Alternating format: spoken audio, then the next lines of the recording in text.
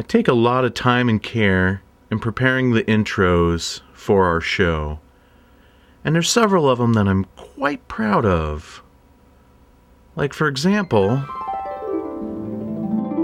Domo arigato, Mr. Roboto. Knew it. That's right. That's right. We're talking about killer robot movies tonight on Attack of the Killer Podcast. Good morning, campers, and welcome to your first day of Attack of the Killer Podcast Summer Camp.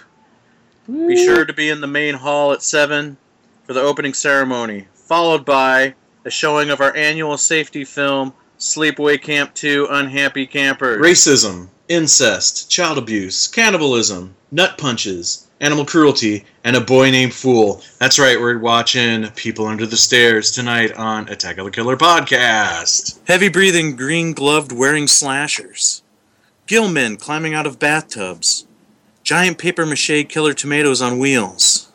Tommy Smothers dressed as a Mountie. Serial killers who wear dresses and paper sacks on their heads. And giant sperm getting it on with the Statue of Liberty. Sounds like a fun weekend in Vegas? Nope, we're talking about horror spoof movies on Attack of the Killer Podcast. There's nothing funny about zombie movies. Nothing at all. I mean, you would never see a zombie get a pie in the face. Well, Dawn of the Dead did that. Oh, yeah, you're right. Well, okay, well, you would never see somebody step on a zombie's head as it rises out of the grave. I mean, that would just be... Return of the Living Dead, Part 2, did that. Oh, shit. Okay, well, at least, zombies get attacked with ridiculous weapons like Prince records. I mean, that would just be... Shaun of the Dead? Yeah, that happened. Oh. Well, you know what? Zombies are funny.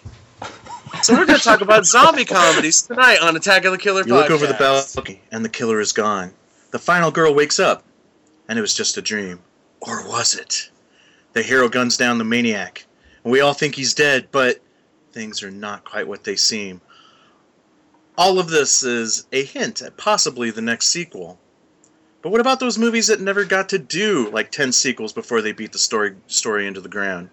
That's what we're talking about tonight on Attack of the Killer Podcast. Back in the 70s and 80s, if you saw an arm getting chopped off or someone's skin getting ripped off in a horror movie, you might get a little sick to your stomach. Nowadays, if you get nauseous in a horror film, it's because they can't keep the camera still. That's right, we're talking found footage films on this episode of Attack of the Killer Podcast. That's right. Tonight we are looking back at the best of Attack of the Killer Podcast of 2014. Attention planet Earth and beyond. Stay tuned for Attack of the Killer Podcast. Attack of the Killer Podcast. Attack of the Killer Podcast. Attack of the Killer Podcast. Yay.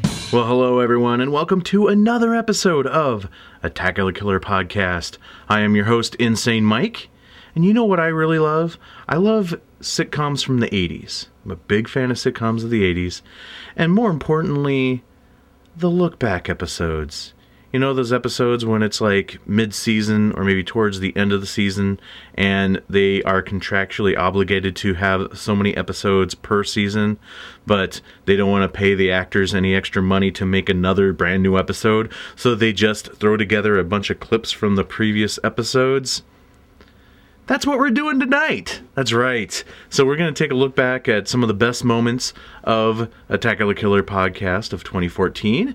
Some hilarious moments, some very thought-provoking moments, maybe a few tear-jerking moments. But nevertheless, this is the best of Attack of the Killer Podcast from 2014. But first, let me introduce you to, as always, the Killer Podcast crew. First off, working towards his degree in proctology, Dustin Neal. Wait a second, guys. I think there's a butthole here. This next person, he's part of the band The PBJs, and one of my best friends, Jason Bollinger. Jason, you remember the first thing I ever said to you? You want me to pee my pants? That's why you should never tell a total stranger about your fetishes. He just chugged a case of Red Bulls and thinks he's Gene Simmons. John Sullivan. Wake up, sleepyheads. It's party time. Yeah, this is the Nukester coming at you on a fine Rocktober morning. It's the sweeping sensation that's sweeping the nation. I'm going to do it to you right here, right now. Wow. And lastly, she just got back from a one-person orgy weekend, Terry Turford. So, how was your weekend, Terry? I thought the beginning was kind of boring. I don't know. It'd probably be more fun in like a group setting. I got bored. Well, thanks for coming, everybody. It's going to be a fun show. So who wants to start? Who wants to share their favorite moment from 2014? Anybody? Oh, wait, that's right. I'm doing this one by myself. Given the rest of the podcast crew, it's my Christmas present to them. They get to take an episode off, and it's all just me sharing with you the best moments of Attack of the Killer Podcast 2014. Guys, do you remember that time when we were talking about Monster Squad, and we were talking about our fan fiction concept for the Monster Squad sequel? Let me throw another movie idea out there for you guys and see who grabs it. See if anybody thinks this would go. The Monster Squad: The Next Generation. Yes! Oh my god, that was on my list. Here we start off with showing like at the very beginning, showing like scenes from the first one, and then we flash to now, and the original Monster Squad, of course, the one character has since passed away, but the like Andre Gower and I forget the other one's names. They could have kids of their own, and these kids are kind of into horror movies or whatever, and they come to find out by accidentally coming across in, let's say, their parents' closets when they used to be Monster Squad people, and then they stumble upon the treehouse.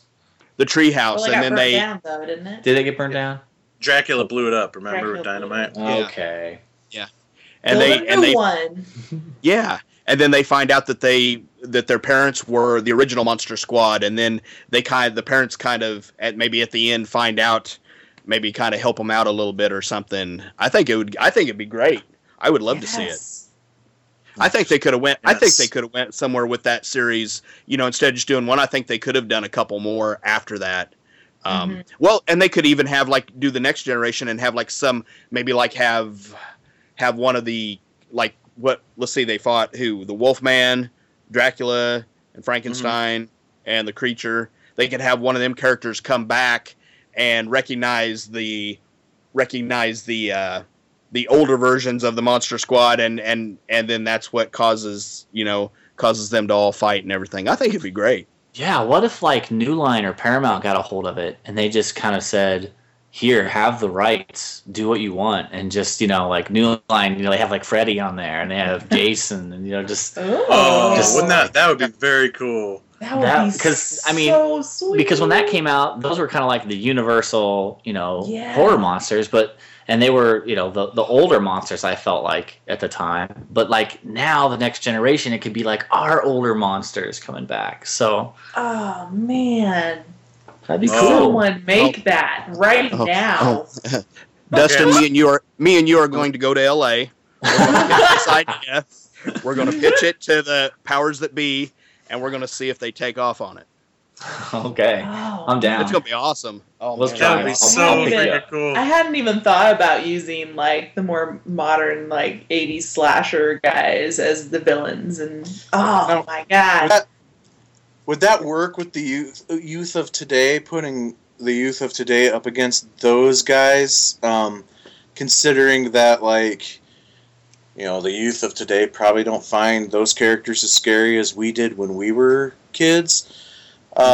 So would that work? Because in my mind, I think, okay, these characters are way too badass to put kids up against. Well, I think Dracula and fucking Wolfman are too badass to put kids up against. Yeah. I mean, Yeah, my whole worry would just be I don't want it to be a mockery of Jason and Freddy and Michael and those guys, I want them to be represented as the badasses that they are. They just happen to get outsmarted by a bunch of snot-nosed kids. I think it would be it would be cool, and I think they should do it. And they could have Ash come in and save them all, because that could be you could still keep the badassness Yeah. of Jason and Freddy and whoever else you wanted to throw in there that you could legally. And well, I mean, even if you threw in Ash, that still wouldn't happen either. But just imagine it, and Ash coming in, then those characters could still be badass, because Ash is Ash and he can fight. And, Yeah, you could have like some of the people who are some of the iconic people who fight off villains in these movies kind of come in and team up with the kids or something. yeah. So, okay, here we go. Okay, so we're going to replace creepy German guy with Ash, with Ashley Yes. Williams, okay? And he lives in this town, and he, he's the urban legend that the kids are all scared to walk up to his house to, but they end up... He doesn't have a hand. He doesn't have a hand, exactly. Yes. He's like, he's missing his hand, it's creepy, and he chops off other little kids' hands, and blah, blah, blah. So that could be what the kids say to each other, and then they finally go in, and it's Ash. You could tell all these urban legend stories about this guy with no hand who lives in this house. And then when the door opens, there's Ashley Williams there, and he's just like, "Hey kids, groovy." And they come in, and he gets the shit together. And now it's the Monster Squad with Ash, and then who would be the Frankenstein monster? Would that be Leatherface? Like the little girl of the Monster Squad befriends Leatherface. And Yeah, that would work. That Leatherface- would work. Leatherface turns on Freddy and Jason. Man. Yeah. No, Mike, back to you're your going. door. They could just walk in, and then he would be like, "Are you raised in a barn?" He could do it. Mike, you're officially invited to go with me and Dustin when we pitch the idea. Heck yeah, awesome. Oh, sounds awesome. But you gotta have a scene though, I don't know, because you gotta have a scene where that would be a huge missed opportunity to have Ash and Leatherface in the same movie, and you don't have a sword fight with chainsaws. Yeah. Yeah. Maybe Ash defeats him, and that's why he joins them. Yeah, you could still do a fight scene, because Ash would be the first to just run into battle without knowing all the details. So Or he would run away and come back at just the nick of time. yeah. And then you got to have one of the kids run up, kick Leatherface between the legs, and he goes, "Leatherface got nards."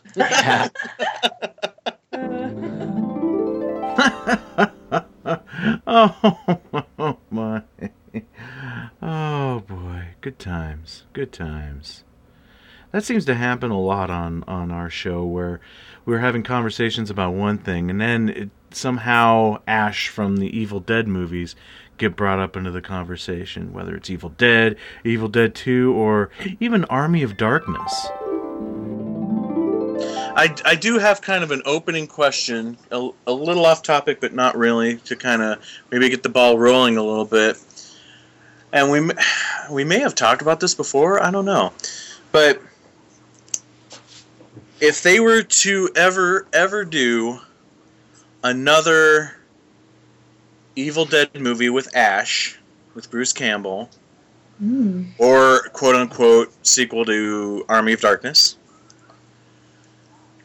where would you like the movie to start off from? Now, because there's two different endings to this movie. Yeah. Would you like it to be in the S-Mart world, or would you like it to be in the far future world? I think both.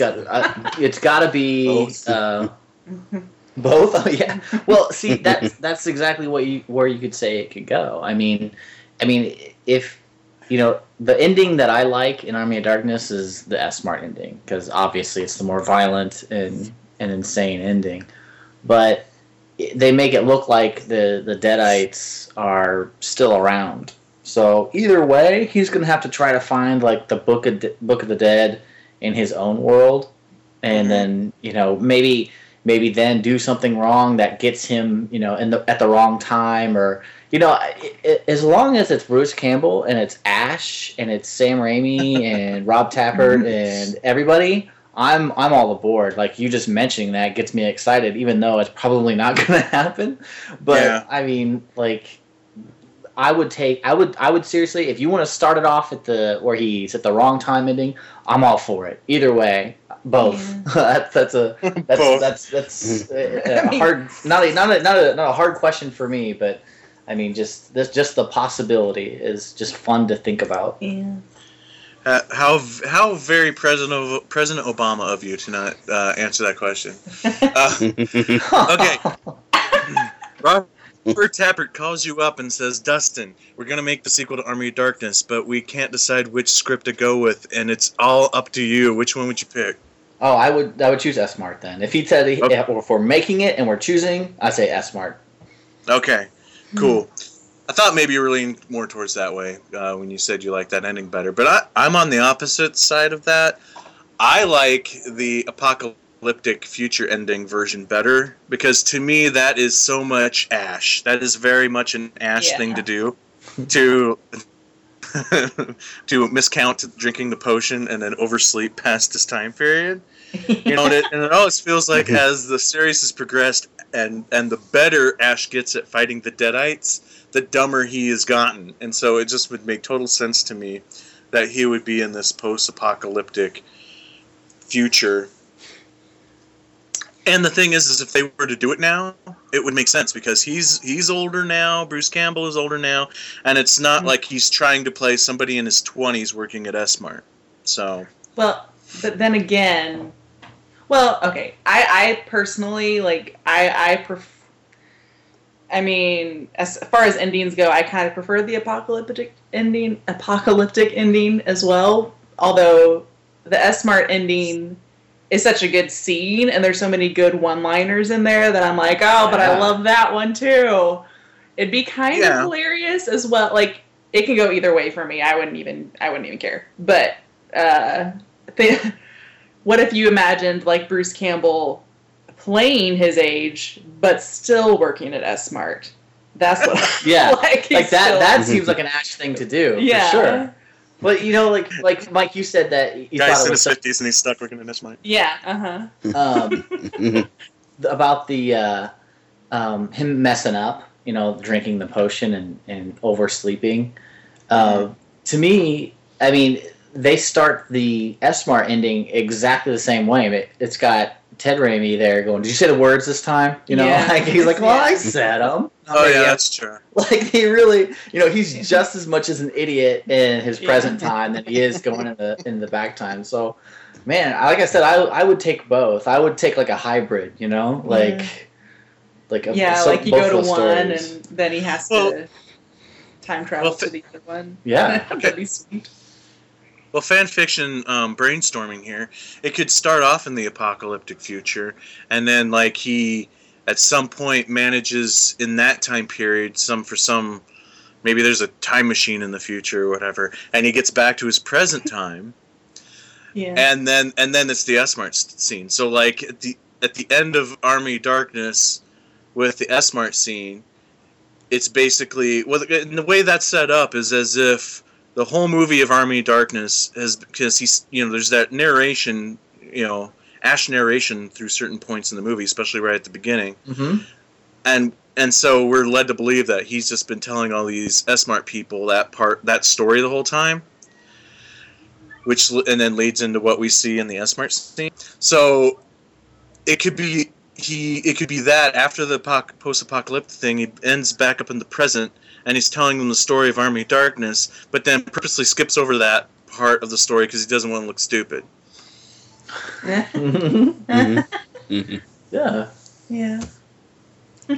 John, what about you? Which would you pick? Well, I've only seen the S-Mart ending, so I don't really have the other one to go on. So, which release was the other ending on? Director's cut.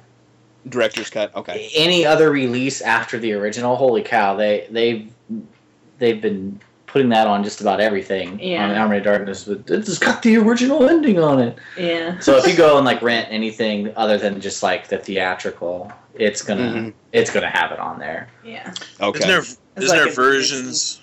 Yeah. Isn't there versions of it though that have the theatrical ending, but then has the director's ending on the supplemental material on the disc or something? Yeah, there's that way. I mean, I've got a version that after the end credits, it starts right off where, you know, the ending scene would start, and then it shows you that. And So I have one of my DVDs just doesn't even have the S-Smart ending. Like it's only the oh yeah, yep. Yeah, yeah. like the director's cut bootleg thing that I have. But you could say that there's a lot of times where we end up talking about the same thing over and over again. That maybe that we're one note. Another movie that gets brought up a lot on our show would possibly be, I don't know, The Blair Witch Project? There really hasn't been any other films of that style until one film that I really think broke the mold for everything to follow, and that is, of course, The Blair Witch Project. Yeah. And we were kind of chit-chatting about that a little bit before the show started as well. And Dustin, you had something really interesting to say about that. I think it was you. Yeah, well, I was just saying that I've only seen the movie once, and I really liked it, but I didn't feel like I needed to see it any more times because I can still remember a lot of that movie. Like it really sticks with me. A lot of the scenes, a lot of the things that they do. I mean, I remember everything. Like I don't need to revisit it because I think I'm still terrified inside. Same here. I mean, and it's funny that. I don't know if we've ever discussed it, but some of the people who have seen it and just brush it off, like that's what I don't understand. People who are like, "Oh, that was stupid. It ended just like nothing," you know, or I don't even get what happened. You know, there's a lot of people who just kind of brushed off and say that was a stupid movie, and I just want to grab them and be like, "Were you watching it? Like, did you?" Mhm. Did you listen to any of like the background story or the legend of it? Like, did you not know what was happening at the end, or were you just not letting yourself get wrapped in it because the entire end of the movie is the most terrifying thing? I remember every bit of that. I mean, just Oh God, yeah. the whole yelling and up the stairs, down the stairs, the handprints on the walls. I mean, you knew where they were. They were in Rustin Parr's house, and you're just completely terrified at that point. Like you can let yourself not be scared by this movie, but if you do that, you're not going to have any fun, and you're going to walk away like that was stupid. But Yeah, the whole movie is just that ending is such a payoff. I don't care what anybody says. Sure, it's like it's mysterious and kind of leaves more questions than answers, but that's the point, and it's really effective. That I've always been so impressed with that final scene because, I mean, obviously this is such kind of an experimental style film, especially for its time. But even still today, comparing it to found footage films that have come since, I mean, found footage films nowadays, it's like things, they're planned out, they're scripted out, blah, blah, blah. This was just like, they threw these kids in the woods, and they fucked with them in the middle of the night, and put stuff, and everything was just improv when they were all in the woods. So the fact that I think that ending sequence, that final scene of the film, is so amazingly executed and choreographed out that I think it's genius filmmaking, because it has some subliminal messaging in there that really creates the tension for you. Like it's on a subliminal level creating that tension for you, because, and I think I've talked about this before, but I love how Mike is in the basement with the only camera that has any audio, and she's upstairs, and all we're seeing is her camera POV. So as she's running through screaming Mike's name, and she's running down the stairs and stuff, and you're seeing the bloody handprints on the wall and stuff. It's genius because that audio her screaming and her running down the stairs and whatnot is slowly getting louder and louder as she's running down each level of steps until she gets to the basement, and her audio is now. And that is an amazing tactic that is a great tactic to use when making your film, as far as really creating a sense of tension in your audience by letting the audio grow louder and louder throughout the scene. So that was beautiful and brilliant. Scary as hell. Yeah, and and so what you said really made me think about that, Dustin, as far as how you've only seen the movie once, and it is far more memorable to you than probably a lot of the other found footage films that have come since. The most. And there's like lines from this movie that can still be quoted today, and people know where the quotes come from. You know, the whole crying into the camera with the big old snot bubble on your nose, saying, "I want to apologize to my mom and Mike's mom," and all that jazz. That is easily recognizable as Blair Witch Project. And again, the fact that there was really hardly any script, it was really more of an experimental piece than anything else. Why do you think it has become such an iconic film in that regard? Well, Anybody? I mean, if any, like, it was my first experience with the genre, so maybe that has an effect on people. Like, if they enjoy found footage movies, that was their first go at it, so it just becomes so idealized in their head, you know? It was digital media. It was fooling everybody on the internet. Going to the website, saying it was real. Yeah. That's how everybody, got suckered in. I did a little bit, because I went to the website and it had like their pictures up there and it said missing and it's like we'll be releasing the footage and all this, crazy stuff. So I mean, at that time it says 1999 when it came out. That time, everybody's getting their computer with their internet for the first time, and not the first time, but more than there ever was, the .com boom or whatever. And people are going to websites, and they promoted this big time through a website, to make you believe that it was real, and people got suckered into that. And that's and I think that's why it was so big. It was because there was people out there that were going to the movie theater thinking that they were watching real footage of kids disappearing and things happening. So true. It definitely has one of the greatest independent film ad campaigns of all flipping time. That's for sure.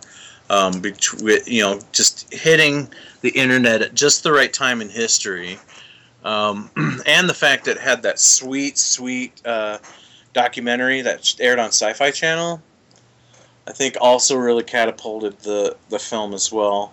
See, I never did get to see that. Oh, really? Because that was going to be a question I was going to ask. If you feel like if it's a full product where you do have to see the documentary to get the full effect of the film, but apparently not, since you've never seen the documentary. Right. Terry, did you ever see the documentary? No, I did not. Curse of the Blair Witch? Okay. Mm-mm. It's really good, and I think it does really kind of like help the film even more.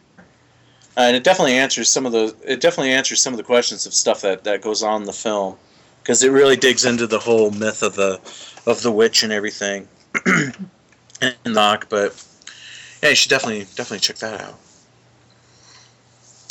See, I wonder if that comes like on the DVD or Blu-ray or whatever.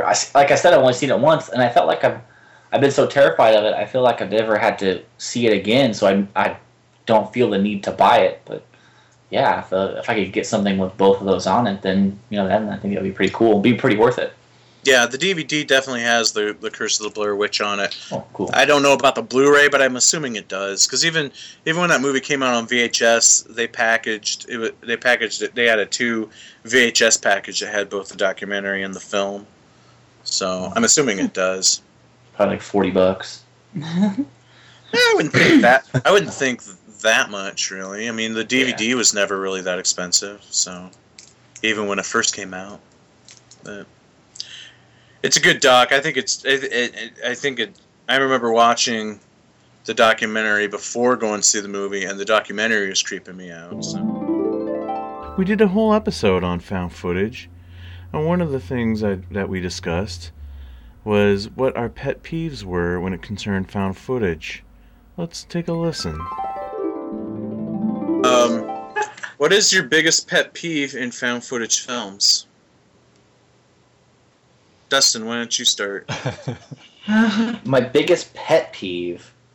Well, I'm trying to run through my head here what makes me mad. Well, this has been said before, and it's probably one of your guys' answers, but my camera's brand new. It's about, just over a year old, and holy shit, you think it'd have enough battery to film something? Like, you think I could take it outside and maybe around the block a few times and have enough battery to film consistently? Or, put it on standby and still have enough film, or still have enough battery to film? Like, these people are, we usually get about, found footage about an hour and a half. And, they're turning the night shot on and off and zooming in and out a lot. Like, There's no way. You got to have an extra battery or two with you to do that. So I would say battery is probably one of my biggest pet peeves. Yeah, that would probably coincide with a couple more movies I want to talk about, but I'll save that. That's definitely a good one. I can agree with that. Terry, what would be your pet peeve when it comes to found footage? Well, I can't speak very much from the technical side of things because I don't really make movies.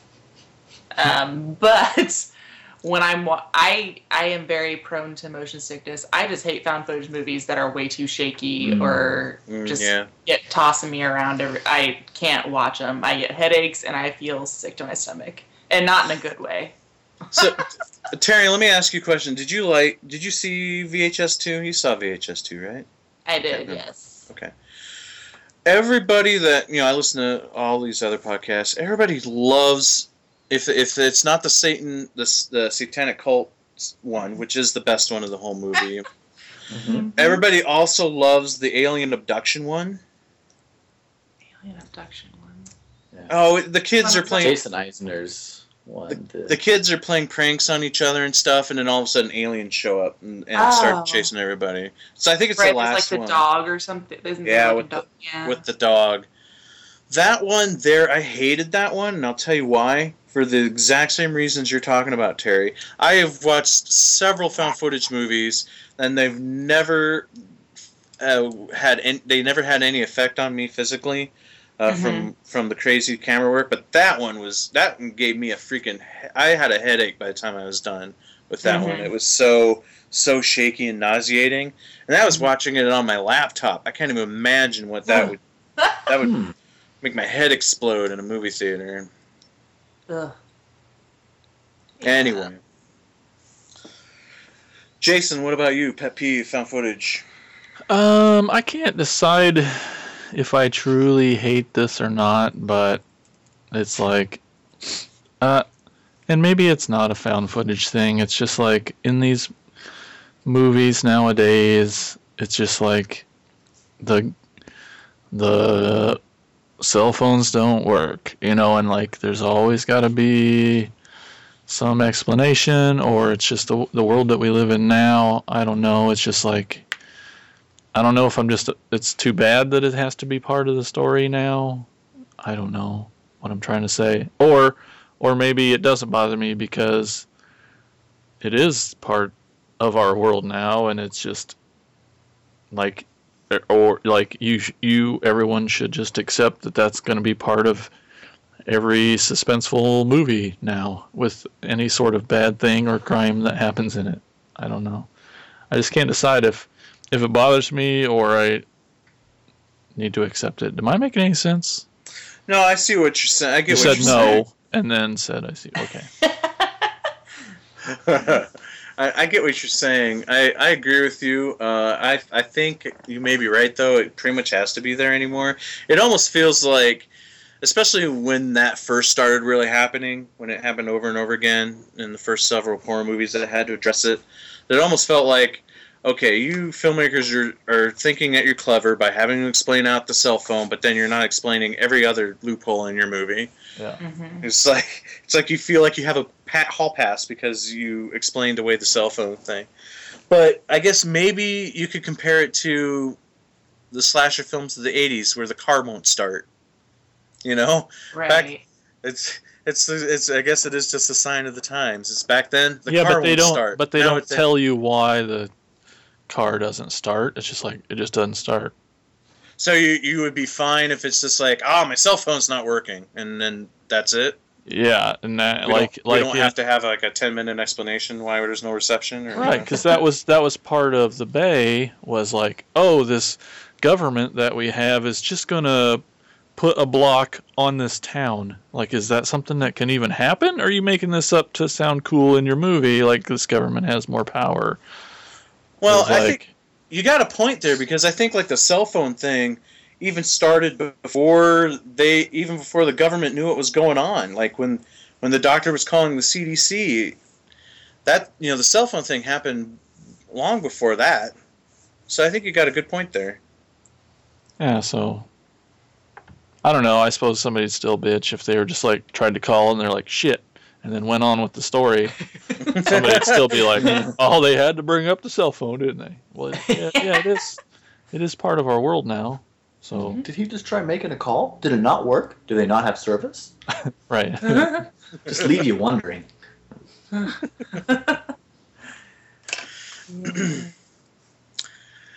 Okay, my pet peeve, and this is after watching 4 or 5 found footage movies in a row, and every single one of them had this like digitized static noise Oh.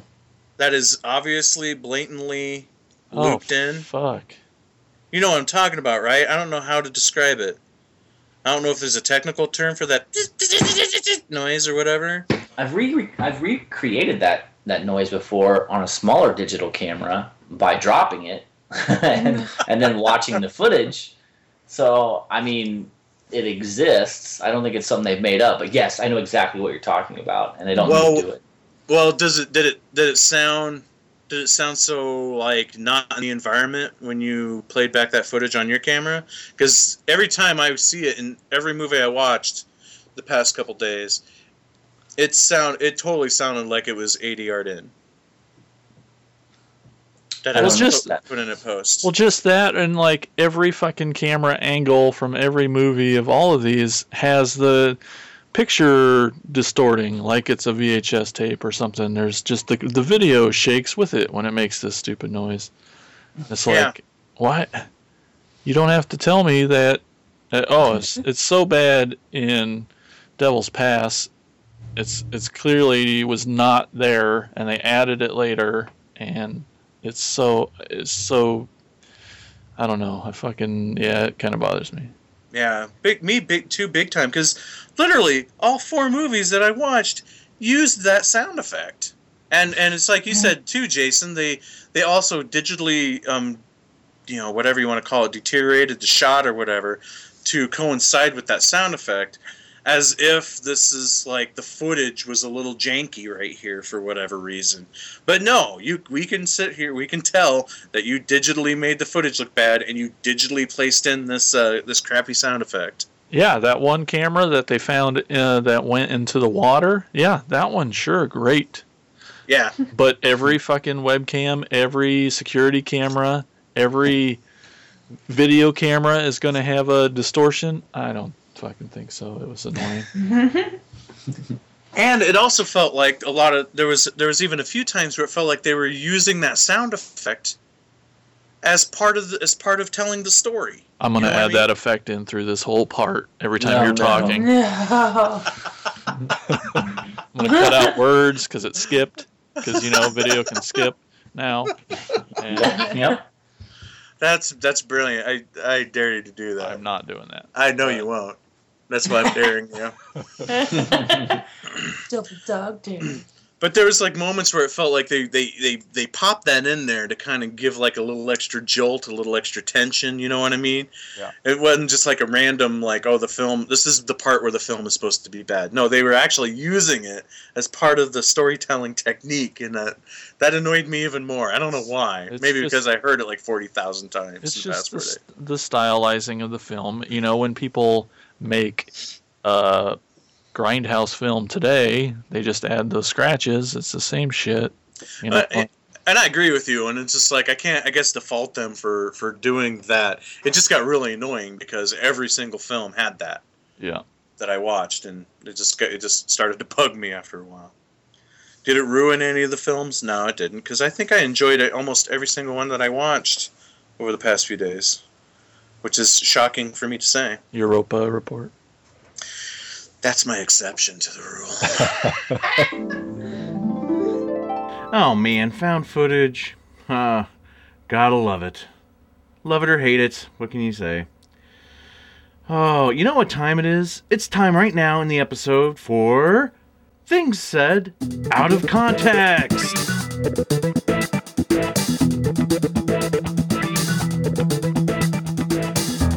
Yeah. But it's him. You know it's him. Oh yeah, you know it's him. Absolutely. I recognize that ass anyway. What? What? What? Wait, did you say lesbians? Yes, I did. Okay. But I'll tell you what, another thing I will never do again after watching this movie, eat fish. Now my question is, in part 2, which version could he have made out with? The younger version of his mom, the older grandma version of his mom, or the one in the 80s that has the big thingies? I mean, Yeah. The alternate reality present where his mom's got the boob job, for yeah, sure. yeah. You cannot fart around with love. Okay, so the people listening at home, if you want to watch the movie with us, Which you should. yeah, the first thing you do is take off your pants. Yep. Is it too late to change your nickname? Honey Sugar Buns? Wicked words with Honey Sugar Buns. We still howl. Oh God, no.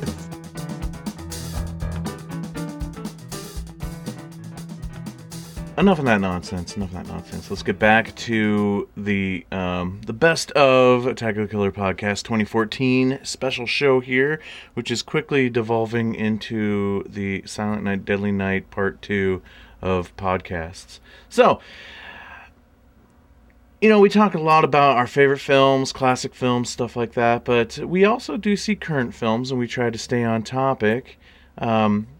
During our commentary episode for People Under the Stairs, we kind of derailed before this show started and talked about the new movie that just came out this past summer, Godzilla. All right. That's all I have to talk about before That's we do it? this. Did anybody else Yeah. get to see Godzilla? Yes. And Oh, it's just you and me. I loved it. we're the only ones that seen it. We're the only ones that like movies, Dustin. Just you and me. Whatever. Here we go. It was the first movie I got to see in 3D that wasn't fucking Charlie and the Chocolate Factory and The Wizard of Oz. So, I mean, it was. I mean, 3D looked pretty fucking sweet, but That did. I mean, I thought it was awesome. I thought it was great to see a monster movie back in the theaters, and I had some gripes with it, but I mean, overall, I mean, I'm glad that there's going to be more of that coming. So, yeah. Agreed. I thought it was awesome. Yeah, I mean, totally. There were some things, but nothing that hurt the movie for sure. Yeah. Yeah, and man, holy cow. Like, wasn't okay, I'm not going to give anything away because the other two guys haven't seen it. Wasn't Bryan Cranston just fucking amazing in this? I think Like- it was pretty great. Like, I'm not like a Bryan Cranston, like, you know, I don't have like a love affair with him like everybody else does. I think he's good in Breaking Bad, but like this, I mean, this is like, I thought this was really good for him. Yeah, it was a pretty good role. I mean, was he crazy? Was he really, really smart? Was he? Yeah. It's just kind of all over the map there in the beginning, and yeah, so cool. And I thought the effects were great. Godzilla was scary as shit. Yeah. And oh my god, that finishing move. Jesus Christ, that was awesome. You gotta see it. If you guys haven't seen it, go out and see it. It's worth it. Definitely in 3D. I'll see it. Do it. I totally want to see it, but I'd have to say something that was probably far more entertaining for me was watching two of my friends debate the film over some cheesy breadsticks the other night. So Well, I don't know how Justin saw some other movie. it's awesome. He didn't Is that like who it. you were debating with? Yeah. Yeah, That would have been interesting. it was awesome because I was captivated because who is a bigger cheerleader for any form of cinema, good or bad, more than Jason, and that's Justin. And to actually see a movie that he didn't like, That was weird. It was awesome. That's I don't like it when he doesn't like something. like I said, I liked the movie, but I had some gripes. I would be curious to hear what his gripes were, just because I think they might be pretty similar, but who knows? I bet I'm way off on thinking that. I'm sure he's got like something else that he totally didn't like about it. Well, if I can translate from the conversation, I think it had a lot to do with having issues with just not giving a crap about the characters that we're following through the movie. Hello. Oh, Hey. Oh, Hey, John, what's up? Hey. Hey. I made John made it, everybody! it. Yay. John, quick question. Can you hear me, John? Yes, I can. Did you see Godzilla? Yes, I did. And what'd you think? Uh, What? That's taking too long. That took too long. just a second. Let me. How do I break this? I mean, it wasn't terrible. I think it could have been a lot better. What I was disappointed was the trailer showed. Keep in mind, we got two people here that haven't seen it. Yeah, Okay. careful spoilers, John. Oh, okay, sorry. You can spoil it. Oh, then I don't care either. I don't really care. Because I think I've heard everything about the movie by now anyway, so. I just think to me, I think it should have showed more of Godzilla than what it did. I mean, What? yeah.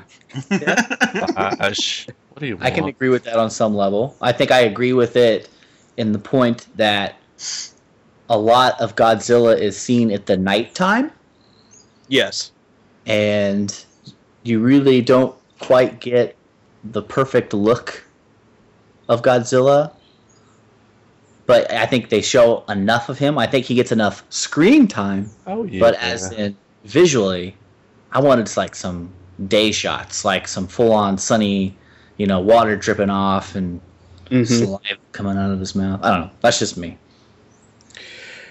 I think they showed too much of the other characters in the movie than they did him, as far as when I saw the trailers, what they kind of depicted to me was that it was going to have more of him in it, and even some of the scenes in the trailer were not the same scenes as what was in the movie. It was the same scene, but they made it different in the movie. I noticed a couple of them. So, but I mean, it was all right. I mean, it was a good. I think it was a good another Godzilla movie. It was really good, but I was just kind of disappointed on how much they showed other things than really showing him a lot, because it was a little ways into the movie before you ever even saw him. So That's true. Okay, so, alright. So you three, on a scale of 1 to 10, 1 being the worst, a.k.a. Matthew Broderick Godzilla, and 10 being Godzilla Final Wars, in which the last of the Japanese Japanese Godzilla movies in which Godzilla steps on the American Godzilla. Where does this one rank? I'm gonna give it a solid 7. Okay. Jason? I don't remember seeing Final Wars, but that Godzilla stomp sounds familiar. I thought Yeah. my favorite, Godzilla 2000 was my favorite. Yeah. I love Godzilla 2000. I'm also a huge fan of Godzilla versus Biollante. But you got to see Godzilla Final Wars. You want to talk about something take everything that you know about like crazy Asian cinema, and like Japanese anime, and then put that all live action, and then just happen to throw every rubber Godzilla or every giant rubber monster in one movie. Like all the human stuff is balls out just as crazy as the monster stuff, and it actually has Godzilla killing the Matthew Broderick Godzilla. Why is it gotta be the Matthew Broderick Godzilla? Like, why does his name have to be tied to that? I would feel so All right. ashamed. He made the movie. All right, Did he? No. okay. Well, I'll refer to him as Kiss of a Rose Godzilla. Then how about that? I'll throw Seal under the bus. I think the soundtrack to Godzilla made more money than the flipping movie did. Anyway, Final Words is awesome. Anyway, go ahead. And I just, the things I want to yell at Justin and most critiques is like, now you want to look for logic in this Godzilla? Like, why now? Why, of all the movies I know, yeah. that, besides Godzilla, like, why do you need that now? I thought Godzilla and the other monsters were fucking awesome, and it felt like a Godzilla movie, and the acting was mostly good. There's some story problems, but it was fucking cool to watch. Easy 8 or 9. Oh Okay. yeah, it's fun. Awesome. John? I really liked the CG, and I thought the Godzilla in this movie stayed true to, I think, the original Godzilla movies. I think he looked really, really good. Huge. Oh yeah, I thought it was really good. But when I got done with the movie, I just feeling like something was missing. I don't know. Probably if I saw it again, I'd like it better. That's the way a lot of movies, for me, it is. But I'm going to give it, as of right now. Now I may change this, but as of right now, I'm going to give it a neutral 5.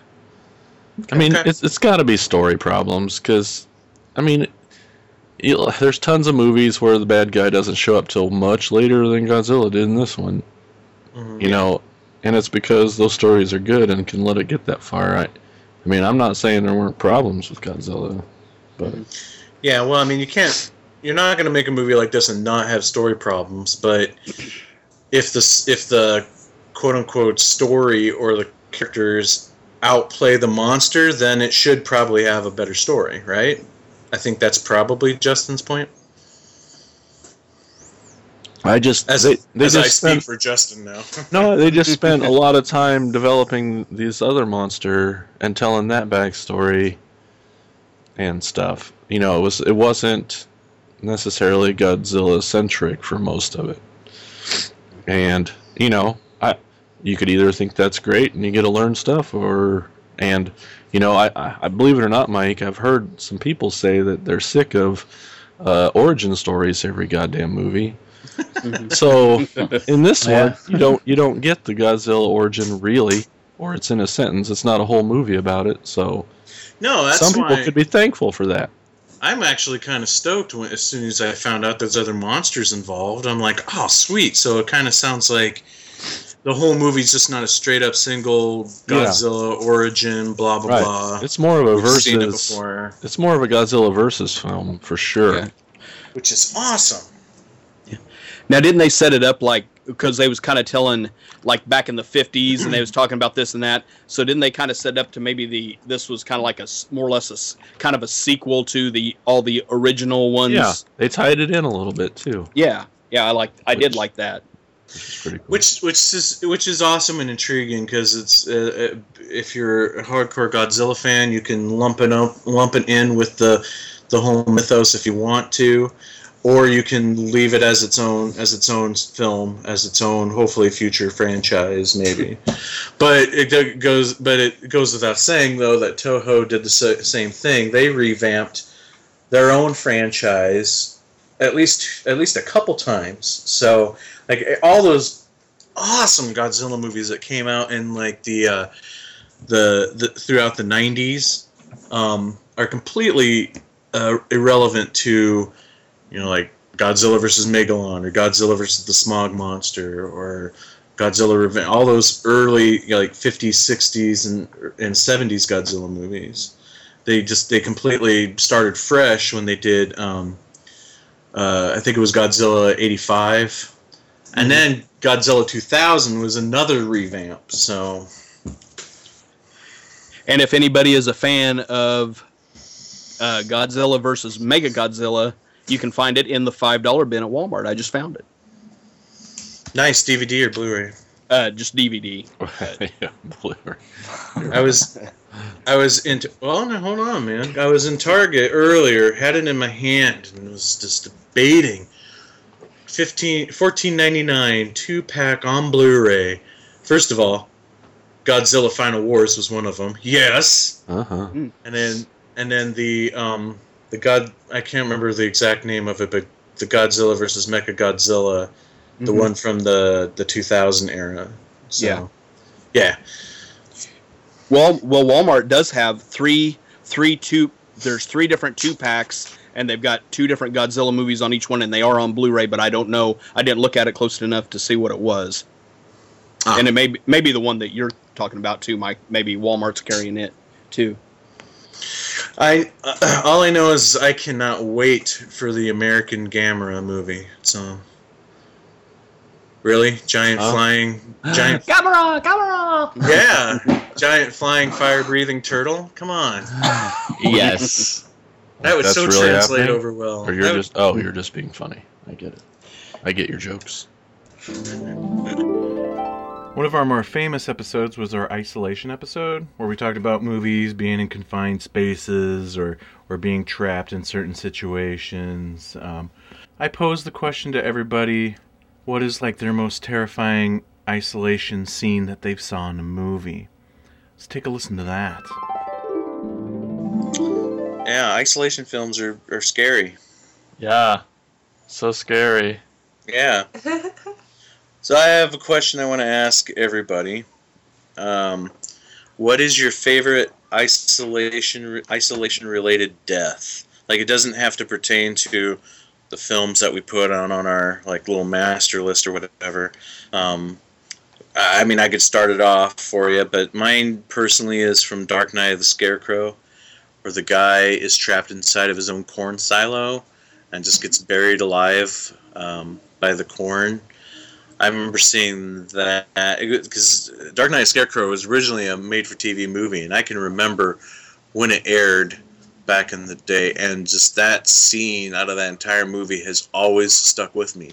Even through the years when, like, I thought maybe I had made this movie up in my head because I could never find it anywhere. For the longest time, it didn't exist anymore. And that scene it's just always so disturbing. But for me, that's like the worst way to go. Like suffocation. Forget about that. You know, I'd rather be drawn quartered than be suffocated. Right? Yeah. Yeah. Agreed. F that, man. So Dustin, favorite isolation death? Well, this isn't a isolation movie, and this isn't just one death. So I'm breaking your question up here. Just ignoring your it question and talking about what he wants. No, I'm not ignoring it. Okay, I they're said isolated. It doesn't have to come from an isolation movie. Just yeah. Anyway, go ahead. Probably the entire breakout scene in From Dusk Till Dawn, when they turn into vampires and just like everybody's getting their heads ripped off and like people are being turned into human guitars and there's just crazy fucking vampire gore, and that whole scene there when they switch is just amazing because we all seen it, and the contrast between the first part of the movie and the second part of the movie. Now they're held up in this bar and just shit is hitting the fan. So that's probably my favorite, even though it probably doesn't count, and I just ripped the shit out of your question. I'm sorry, Mike. That's fine, but From Dusk Till Dawn is a great movie. I love it for its complete 180 turn on you in that moment, because up to that point you're just watching what looks like just kind of a typical Tarantino-esque crime drama thing with these renegade burglars or bad guys, and then boom, vampires slaughtering everybody. Why? Where? Nobody knows. It just happens, and it's awesome for that. It's crazy. Has anybody seen the show yet? I guess there's a TV show now. No, I haven't caught it yet. I'm kind of afraid. Yeah, me too. Me too. I mean, I don't understand how you could turn that into a TV series, but I would say the only reason I'm afraid is because I saw a screenshot of the show, and they had like a George Clooney lookalike and a Quentin Tarantino lookalike, but they were much younger and I guess prettier. And but they're at the whoa! You don't get much prettier than George Clooney, sir. You don't get much prettier than Quentin Tarantino. But that goes without saying. I know. I'm sorry. But they're at the how the movie starts. They're in that gas station, and there's a shot of them that I don't know if they were mimicking or they had to be, but they were George Clooney's character was pointing the gun, and Quentin Tarantino's behind him, and the whole entire background gas station looks identical to what it looked like in the movie. And it's got them, because I was scrolling, it was on Facebook, I was scrolling through, and I'm like, oh, this is a picture from Dusk Till Dawn. I looked closer, I'm like, wait a second, that isn't George Clooney and Quentin Tarantino. So, yeah, I don't know. That kind of made me afraid, so. Maybe they're setting up the pilot, to go, giving a recap or something. Yeah. Could be. Yeah, I guess I don't even know the premise of the TV show. They're just forever locked in the bar. Yeah. I don't know either. What a horrible life. Huh. Okay, Terry, what about you? Favorite isolation death? I can't think of any particulars, but anything involving being buried alive, is that's suffocating, but you're waiting to suffocate. It's the slowest suffocation ever. That is just... You can't suffocate any slower than buried alive. Yeah, it's just... No. Not cool, man. I mean, just suffocation in general. I mean, I have asthma, so that's a realistic concern for me. And I just no. I don't want to... There was one movie I could think of where it's kind of implied, but I don't really want to say it because it'll spoil it. Because it's the very end of the movie. But I'm just going to stop while I'm ahead. All right. Yeah, well, it kind of sounds like we're all on the same page, except for Dustin is terrified of being attacked by vampires in a bar, but it kind of sounds like we're all... all it's the a time. realistic concern. Scared of suffocation. Jason, what about you? Favorite isolation death? Well, yeah, it's not favorite, it's least favorite. But Yeah. That's a good point.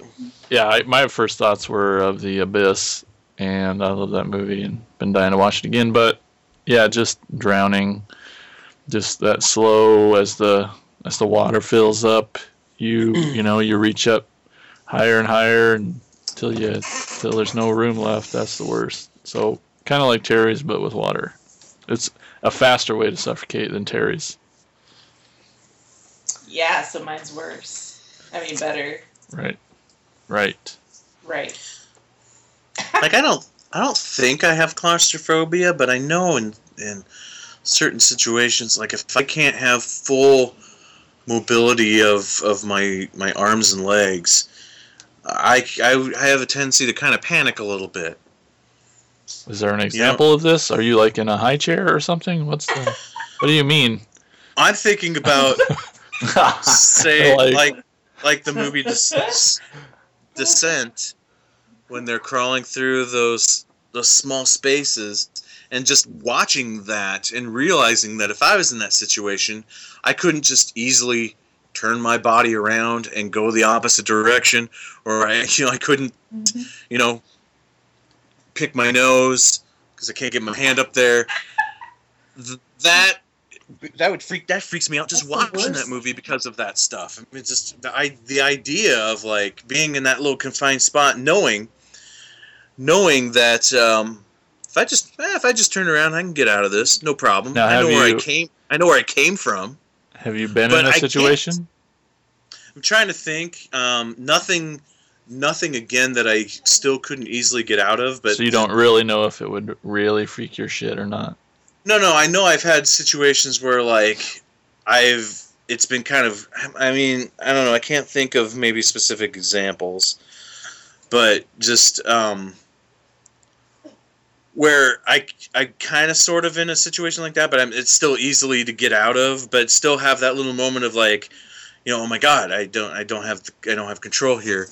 So the idea of being in that situation, in those goddamn caves, not being able to turn around, not being able to completely move my arms and legs, flail my arms like a maniac, is freaking.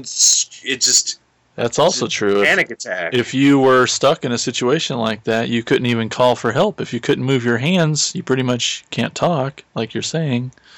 Oh, yeah, whatever. Oh, that Jason. Always giving me a hard time on the show. I think now we should take a listen to some of the best moments of what I like to call giving the host shit. I'm going to say his name wrong because I say it wrong every time and Jason will correct me, but isn't Joe Zito in it as well? What? Joe Zito? From May and other things. Jeremy Sisto? Yeah, you were way off. Jeremy, yeah. Sisto. I told you I was going to get corrected on it. You weren't even close. Yeah, that was Had the really J bad. and the S. I was gonna say he is in it. Yeah, you're right. Joe Joe- Zito. Joe Zito was the director of Friday 4, I think. Yeah. Oh, yeah, you're right. What's wrong with you? That's awesome. He also directed Red Scorpion. But, regardless. And he also directed The Prowler. He had nothing to do with Dead and Breakfast, I hear, though. So Jeremy Sisto, isn't he in Dead and Breakfast? Yes, he is. Oh, he better be after all that. That's all I had to say. Okay, so it's my turn. It's Insane's Picks. What about shout-out? What's that? Shout-out? Okay. Don't tweet, post a question. I mean, we Yeah. usually do Insane Picks last, so... Well, thanks for calling me out, Terry. I forgot to post on Facebook and Twitter. No! So we have no shout-outs for this episode. Okay. Sorry about We that. look forward to your comments after we post the episode. Yeah. Okay. Welcome to another episode of Attack of the Killer Podcast. I am your host, Insane Mike. It's a very special episode of Attack of the Killer Podcast because we're doing a commentary episode for this one. And the movie we are watching tonight is, yes, you guessed it, none other than the 1991 Wes Craven classic, The People Under the Stairs. They guessed it. They did. I don't know which is more impressive, that they guessed it or that I knew that they guessed it. Yeah, I don't know. It's in the title. When they click on the show, they'll see what... Never mind. I'm assuming when it got distribution, they changed it to Oz Zombies, just so that if anybody were to try to stream the movie through like Netflix, or if anybody was streaming movies through like Netflix or Hulu or something, and they type in A, it'd be like the first thing to pop up. Because it's like, You think people really do that? I know people. What people name their movies that way, or that people search that way? Naming their movie. I guarantee that's why they did it. Really? Yeah. I don't search for movies that way, though. You're crazy. That's weird. What, you just type in the letter A and it wouldn't be the first thing that popped up? I mean... No, it would be. I don't really I think you're search crazy for actually thinking a producer, director. I'm not saying producer or director, I'm saying the distributor. It's brilliant marketing. Well then, but they can only do it once? Or all their movies start with, Well, then they start numbering movies. Because you are conspiracy theorize about the weirdest shit. It's true. It's a truism. I'm telling you. No, it isn't. Real funny, guys. Yeah, give the host a hard time. Yeah, fine. But remember that this episode is me, and I'm at the keyboard editing this together, so payback is a bitch. But I want to get back to the isolation episode that we were talking about before. What made that episode so universally famous was that it was the first time we had ever brought up the term Batchud when we talked about a movie called The Descent. So now, let's listen to the origin of what we all know and love now to be known as the Batchud. Well, it may not all be known and loved, but we are going to beat it into the ground until actually it becomes a thing. So, here we go. The Batchud. So we kind of started talking about The Descent. Jason, you just got to watch this for the first time today. I did! It was good. Yeah? I liked it. What did you like about it? Well, there was a lot of girls in it. That was really neat. Yep. Are you saying that because of the fact that you like pretty girls, or that it's definitely not something you see every day? A movie, especially even a horror movie, where not only are your main protagonists, women, but all the characters are women. Yeah, I'm yes. All of that. No, yeah, it was cool. It started out great. I loved the intro, Final Destination 2 opening. That was crazy. But then, yeah, just the movie with all girls was really neat. And I was scared shitless as they were all under the ground. I'm a big person. I don't feel too comfortable. That would not be an activity for me. Caving. Spelunking. Yeah. But it's good gore, and it's cool. Yeah, I wouldn't do that either. Not a big spelunker. Not quite into that. The monsters were pretty freaky, and what's cool is it's like I was freaked out before the monsters even showed up. Just all that claustrophobia in those caves was enough. But then all of a sudden you got these like vampire-esque kind of like chuds out of these caves. Little bat chuds. Yeah. Yeah, there you go. That's what we will refer to them from here on out. Is got yourself some bat chuds. Called the exterminator the other day. Heard noise in my attic. I got yourself some bat chuds in your attic. Damn those bat chuds! And the problem is they're on the endangered species list. So you can't shoot them, can't kill them, no. But they help the environment because they eat insects. Blah, blah, blah, blah. Whatever. They're bat chuds. We don't need them. Don't need them in my attic. Bat chuds in your belfry. So Terry, Yes. have you ever ran into a bat chud? A bat chud? No, I don't think so. What do you think of the bat chuds in the movie Descent? You think it was an accurate portrayal of bat chuds? From the research I've done, it seems like a pretty good likeness of what they're supposed to be. So yeah, I think they did a pretty solid job. Pretty fun. Is someone googling Batched right now? Please tell me. Yep. Oh, I heard something.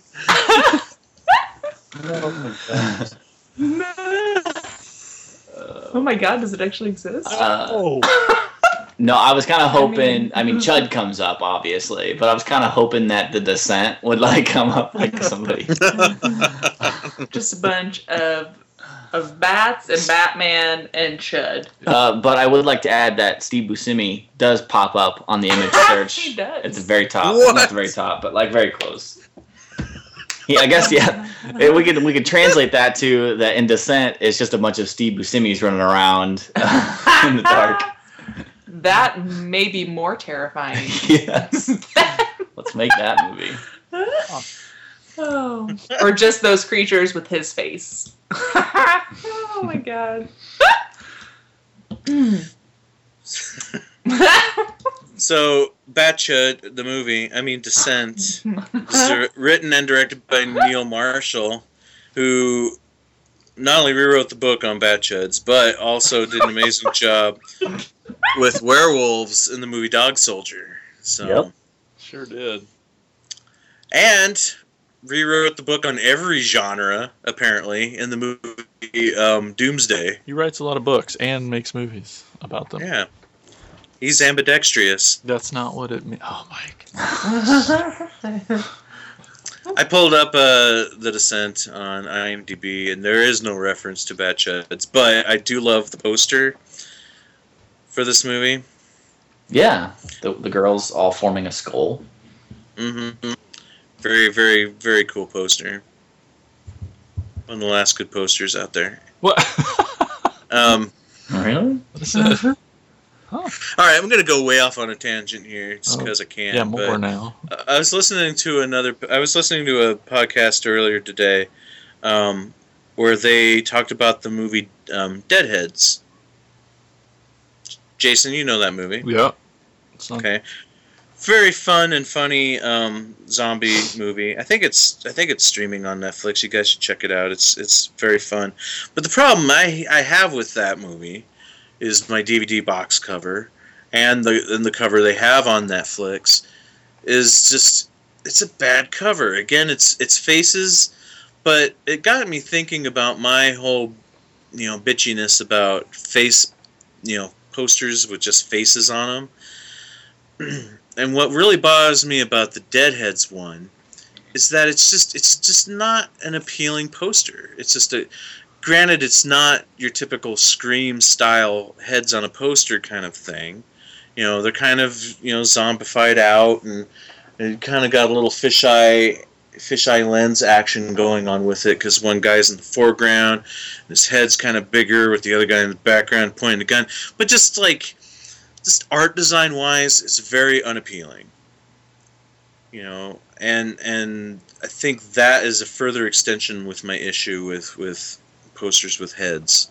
But the Descent poster is pretty solid. It's really appealing. It's a smart poster. It's inventive and it's awesome. And it makes you want to see the movie. Yeah, that's not the cover I have on my DVD. I have the it's another image that's kind of iconic from the movie. It's when the main character comes out of like that blood pool, and she's looking up and screaming. It's one of the photos on IMDb, but that's what my cover is. Yeah, that's my cover too on my DVD. But I mean, that's cool because it's a woman covered in blood. And that's a great scene in the movie too, where she kind of discovers their garbage disposal, and she's like in the blood pool, and there's just hardly any light coming out, and she's trying to hide from one that's there. Oh wait, no, isn't it their toilet? Because doesn't one like take a dump in it? I'm trying to remember. I thought there was some Batchud guano going on. Yeah. Jason, you have the freshest memory of this. Is that true? Was it kind of the Bat Guano room, or was it or was it just a blood pit? I thought it was just a blood pit. Okay. Either way, it was freaking awesome. Yeah. That whole room is just blood red, gooey It blood. had like maybe it had a guano layer on top, but a dropping layer on top to preserve the freshness, of your blood pit. I'm just saying, there's not enough movies out there with just blood pits or just people just completely soaked in blood. Like the end of Evil Dead or the remake or Dead Alive. That's just awesome. Agreed. Yeah. I feel like I just watched another movie that had like a pool of blood. What was that? Fright Night 2, like the remake. Oh yeah. Had a pool of blood in it. It was like a pool. Like a pool, just filled with blood. Like your public pool filled with blood. Oh. That movie's really not that bad. You should try it. Oh, really? I thought you said... I thought last time it got brought up, somebody was saying it was bad. It wasn't that bad. Oh, it's okay. It's not like... It's not outstanding. I mean, nothing will beat the original. Anyway. But as far as direct-to-DVD sequels of a remake go, it's not bad. No. Well, it's not a sequel, though. It's like a remake. Like... That's why... That's one thing that sucks about it, the confusion. Yeah. Like it's a remake of the first original. It's like a second remake. Yeah. After the Colin Farrell one. It's got a tuna title. It's a sequel. Fine. You'll understand if you see it. Yeah, probably not. So, anything else anybody wants to say about The Descent?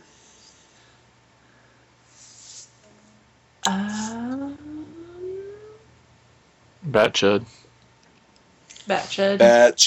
So if we learned anything from this episode, boys and girls, we learned about Batchuds. Need to copyright that, trademark that term. Yeah. I don't know if we could with chud in it. Hold on. I just did. I wrote a T and an M on this piece of paper right next to the word Batchud. It's copyright. Done. Oh yeah, Batchud. Like, yeah, I'm not kidding. We are gonna keep talking about it until it's a thing. Until I see somebody on the street wearing a Batchud t-shirt, we're gonna keep talking about it. So Batchud. Oh, so yes, we've talked many movies over the course of the show.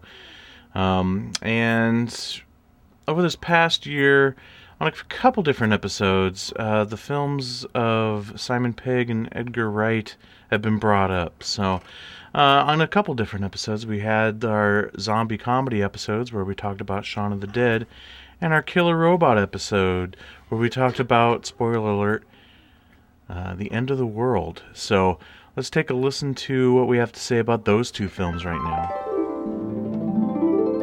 Yeah, I was actually wanting to talk about Shaun of the Dead anyways, so... Yeah, you were trying to bring it there. I was trying to segue away from our off-topic. He almost had it, too. I tried to bring it back for you. So, Terry, tell us about this movie you referred to. What was it? What was it called? Steve of the Dead? Shaun of the Dead. Shaun of the Dead, right. S-H-A-U-N. Oh, clever. Sean! I actually revisited this last night because it had been... I don't even know when the last time was that I watched it. It's far too long. And I fall in love with this movie over and over again every time I watch it. It's just, every time I watch it, I find something new about it that I might not have noticed before. Mm-hmm. There's just all these little subtle things that they do. It's such a smart comedy movie. These guys are just... I mean, this trio of Edgar Wright and Simon Pegg and Nick Frost is just brilliant. I will watch anything they do ever. Yeah. But One of my favorite things when I watched it last night is actually like the opening sequence. I mean, I've heard you guys talk about how big of a fans Simon Pegg and Nick Frost and those guys are of Romero, and just the whole opening scene seemed very reminiscent of his stuff. It's very social commentary like in the beginning, because it's just all of these shots of. It's just people in their everyday lives, but they all seem like zombies already before the outbreak has even happened. And I love how all the actors in those opening shots end up being zombies throughout. Yeah. It's just so good. I will also note too that definitely some of the music in that opening of the film. The movie opens like on what's their production company? Working Title, is that right? Yeah. When it opens on the Working Title logo, it is a soundbite sample from Dawn of the Dead music. How's it go, Mike? I can't do it. Oh. That's close. Yeah. That was awesome. So anyway, yeah, that's straight Dawn of the Dead, and even that opening music, which is their music, that kind of, I don't know what you'd call it, kind of lighthearted, like elevator music almost. That thing. Yeah. That is really reminiscent of some of the, well, I guess you could say elevator music or mall music that plays throughout Dawn of the Dead as well. Yeah. But they soundbite a lot of the Goblin music throughout the movie, which is awesome. Mm-hmm. Respect. I mean, hell, they direct quote Romero movies in that movie. Yeah, my favorite. Oh my God. I didn't even. Sorry. I caught one this time that apparently just went over my head every other fucking time I watched it. But when he's talking to his mom on the phone and it's like, "We're coming to get you, Barbara." Yeah. I'm like, how did I not fucking catch this before? It just hit me like a brick wall when I watched it this time. I felt like an idiot. But it's awesome. It's just it's so smart. I love all of the like the correlation. Like I love Sean's walk to the supermarket. Like, you know, he does the first one before the outbreak, and then he does it again like when it's already started. Yeah. Super smart. It's so good. And how oblivious he's in such his mundane rut that he's oblivious of of what's going on in the background on that second day. Yeah. You know what's so great about that scene too is that I guess I should just say my favorite part is because he there's the kid playing the soccer and there's the guy the runner when he runs he jogs by him the first time, but the second time he's sprinting like that is awesome. Yeah. Like you just like, oh, what's he running from? That's so cool. It's just it's so smart. I love it. I'm a big fan of British humor too, so it's just a win all around. And you don't even have to be a fan of British humor to love this movie. It's just you don't have to know anything about Edgar Wright. You don't have to know anything about the series or the show before it. I didn't when I first watched it. Me neither. Yeah. And then I think it's even more fun to go back and watch those even now, and then go back to watch this. I mean, what they've created is. For something, so much replay value in like their trilogy, but especially with this movie, is that you go back and you watch some of the other movies, you watch the show, and you just come back to this and you catch something new, like Terry was saying, every time. And that's I mean, I could go downstairs and watch it again right now, no problem, for sure. Yeah, because the nod to Spaced, I mean, I hadn't seen Spaced till years and years and years after seeing Shaun of the Dead. Yeah, me either. And I never got and I had seen Shaun of the Dead several times and never got that every time he runs into that girl, and obviously this is somebody from his past. You know, but you just kind of play it off. You know, it's still good scenes. And then what's cool is I'm getting ahead of myself. But then the fact that that girl is a complete reference to Spaced. Yeah. Oh yeah. Mm-hmm. And and what's awesome is the first time I saw Spaced, I'm like, Yeah. Me and then too. you go back to Shaun of the Dead and you watch it again. But what's awesome is they do those inside jokes for the hardcore fans or the people that become hardcore fans. But they don't shut out the rest of the world that aren't hardcore fans, because they don't shove them in your face and be like, you get it? Like, it's just so subtle and there. Because every time that girl comes back, it's kind of it's a nod back to the earlier scenes, and there's comedy in that, so you don't have to know Spaced to get the later bits. It's like, okay, she shows up and now she's with her boyfriend, and there's this parallel between Sean's friends and family and this girl's friends and family. Haha, that's funny. And then the fact that this girl shows up at the end, to save the day, and it's like, okay, now it all comes together for me and I get it. But then seeing Space, it's like, oh, now I ultimately get it. So So they do a great job of like giving you those bits for everybody, but then there's a little hidden extra in there, meaning for the hardcore fans, like jumping over the fence in every single one of the movies. Yeah, so good. Or the ice cream in every single one of the movies. Cornettos. Yeah. And Edgar Wright's got such an amazing visual style. Oh yeah, all of like the montage shots or whatever you want to call them. Every transition is like a hard-on for him, I swear. Like, it's like, ooh, what can I do now? I'll zoom up on the seatbelt, It's just like...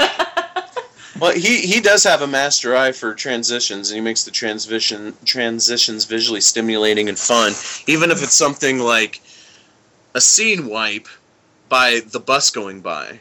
Yeah. The bus is the scene wipe of the scene. Just even little moments like that. But again, going back to even more with his visual style and the fact that, if you're casually watching this movie, you may not get the fact that all those characters in that opening montage credit sequence are also all of our zombies in the second and third act. You may not pick that up right away, but so it's not like he takes those things and throws them in your face, but there's enough there that it's like, oh, okay. Yeah. Super awesome. Mm-hmm. I love it. Still my favorite, I think, of the trilogy. Okay. Can't help it. It's pretty neck and neck with me between that and A World's End. Oh, really? Yeah. I love Hot Fuzz, don't get me wrong, but I love A World's End. Yeah. We just watched that Saturday. Jason. Oh, yeah? So, we watched it. And it would remind me of Invasion of the Body Snatchers or something like, that genre. But still, it seemed fresh and original. Like, it was cool. It was really cool. No, I'm not gonna give any spoilers because I think it's still new enough that I probably shouldn't be giving any spoilers. But when the ending started to happen, a little bit at first I'm like, what, really? And then I'm just like, fuck it, no, this is awesome. It's kind of one of those things. It's like, all right, if that's where they want to go, I'll just accept it. It's awesome. Yeah. Yeah. Jason, do you have anything to add about Shaun of the Dead? It's awesome. Do you have a favorite moment? Gosh, those two are so fucking funny. Man, part of me, I love the scene in the backyard where the girl falls on the pipe and she gets up. That's really awesome. Yes. My favorite part about that scene is like when they're standing there shocked, like after she calls and she gets up and he starts spinning his disposable camera to take another picture. I know it. That's the best part. Comedy. That's just so good. That's funny. So Let's good. go watch that. Damn it. Yeah. I wished I had it. You don't have it? No. Because I was waiting for you to buy me that 3-pack for Christmas. Yeah. The elusive 3-pack. You told me you were going to get me and then didn't. And now it's not available anywhere. Right, Dustin? Yeah. Well, I didn't. Well, what's crazy is that was the only store version I saw anywhere for the long time of World's End. Now I see it everywhere by itself. But that was the only way I saw World's End was in that 3-pack for a while. And I don't know. No, it's okay. I don't need all 3 of them. It's cool. All right, whatever. We'll move on. Dustin, do you have a favorite scene from Sean? Yeah, I've talked about it before, so I'll make it quick. But I love it when they're all in the car and they're trying to get to the Winchester. I mean, every one of them. And his stepdad's been bit, and he turns, and they all scatter from the car. And he's like yelling at his mom. He's like, "There's nothing left in that man that you remember." And he turns off the music. Yeah. Like, I love that part. I think I laughed harder at that than just about anything else. And that movie was my first introduction to Bill Nye, too, who I love in everything. Yeah. And it still kind of gets me if I see him in something serious, like the Underworld series. Yeah. It's like, you are Sean's stepdad. You are not the leader of all vampires. Terry, do you have a favorite Sean scene? Oh my goodness, all of them. Oh gosh, there's so many. I like the scene when they're walking from the bar to, like, when they're really drunk and no one really knows what's going on. And first you see the chick in the back, like, making out with a guy, and then his head, like, almost falls off. Yeah. And then they're doing their electro with the zombie on the street. That's such a classic moment. It's so good. Yeah. I don't know. John, what about you? You got a favorite scene? Favorite moment? Okay. Jason, Yeah. Mike, Terry, and Yes. Dustin, you all love this movie, right? Yeah. Yeah. Uh-oh. Okay. I have the DVD in my hand. I hate to say this, but I have yet to see the whole movie. Whoa! Every time I get to watch it, I start watching parts of it, and something comes up, and I don't get to watch the rest of it. So you guys convinced me to watch this. Okay, so you're not, like, turning it off because you hate it. You just haven't had the chance. I haven't had the chance to. Every Okay. time I go to watch it, something comes up, and I'm like, dang it, and then I don't get to watch it. I've been wanting to see it, and it's in my hand right now. I have it Dude, right in my It hand. is so good. Watch it. It really Over is and the best Zomcom. What's great about, and this is, I think, where a lot of zombie movies, or even especially zombie comedies, where the bad ones stick out like a sore thumb, is because they don't know the source material. This is a movie that's made by fans of the source material. Yeah. There's so much to George Romero and the like, especially George Romero, but of zombie films in general. A lot of great, humorous yet subtle social commentary that's going on in it. Amazing characters in. Have to have the zombies involved to follow and enjoy what's going on with these characters, which I think is an amazing feat, especially in a zombie movie. But it doesn't also hold back from being a good zombie film. It's got some great gore. It's got a lot of great zombie action moments, and just because it's a comedy doesn't mean that that things end in a perfect happy package either. Right. How's that, John? That worked. Convince you? Oh, that convinced me. Yes, it did. I'm glad we didn't completely spoil it for you. We just assumed everyone on here. No, and like I said, I've seen parts of it. I've just never sat down and been able to catch the whole thing, but I will now, and I will let you guys know what I think of it. Awesome. It's an absolute blast. Yeah. Cool. I don't know if I can cite a favorite scene either, but I do want to say that a moment that I always get pumped for and enjoy, excited, and the general adrenaline is going, is when, and also it's also now one of my all-time favorite Queen songs. Yeah. But I know. when the jukebox kicks and they're fighting the zombie with pool cues to the beat of "Don't Stop Me Now." Love that moment.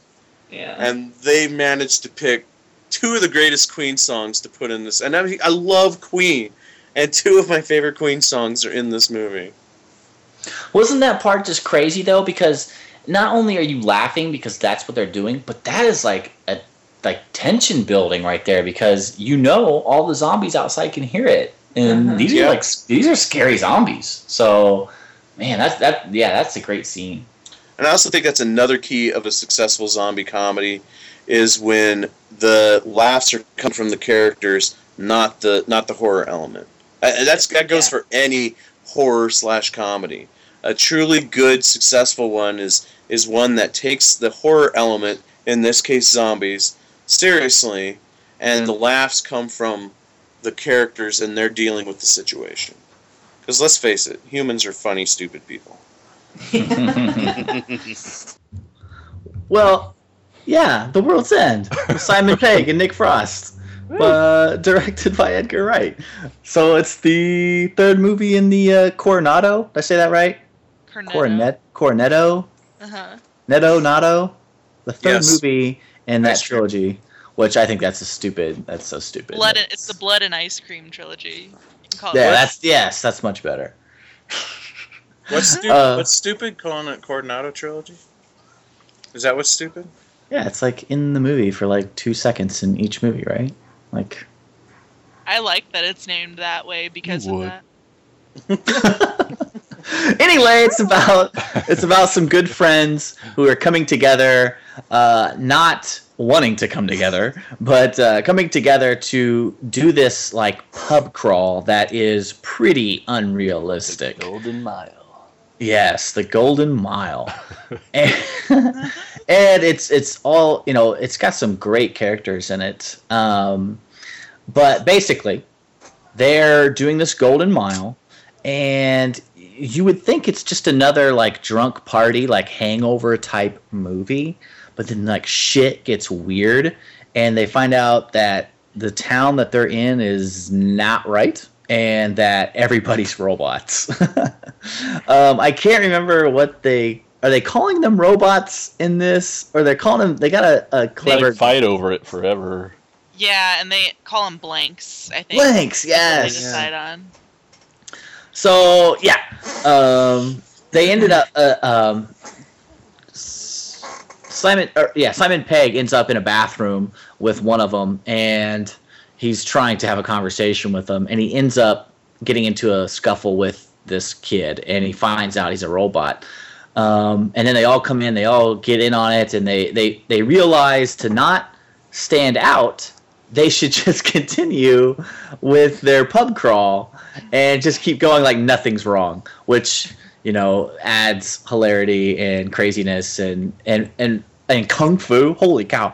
This movie had so much good like choreography, karate in it. It was just like it was just so good. It's like it's who cares that they know how to do it? It just looks awesome, and it just fits so well.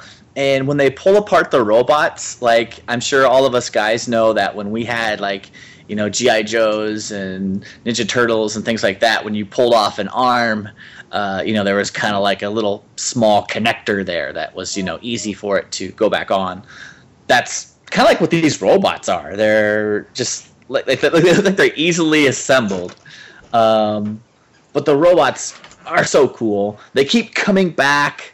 It doesn't matter that they're brutally murdering, like, not murdering them, but they're taking them offline. There we go. And they're like oozing this blue toilet water blood that's like ink. Was it blue? I'm trying to remember. Yeah, it's blue. Yeah. So it's just it's got the two people that you love together, and that's Simon Pegg and Nick Frost, and they're doing something that they do well, which is drinking and making us laugh. And it's just, I think some people said this one was lacking. I thought it was fucking awesome. I thought it was so cool. I need to own the 3-pack on Blu-ray so I can have them all. I love all three of them in that Blood and Ice Cream trilogy, but Yeah, I mean, it's just if you like killer robots, this movie is for you. You wouldn't know it. Like I said, it's like a Hangover type movie at the beginning. But it's so gory. It's so gory. Yes. Even if it's blue blood, it's so gory. Yes, they bring it. They bring it with the killer robots. So, yeah, I think. Oh, sorry. Go ahead. I love the fight scene with the evil twins in this movie. That's one of the best. Where the legs get on the arms. Yeah. Just Oh, swinging those yeah. shits. It's awesome. Too weird. Freaks me out.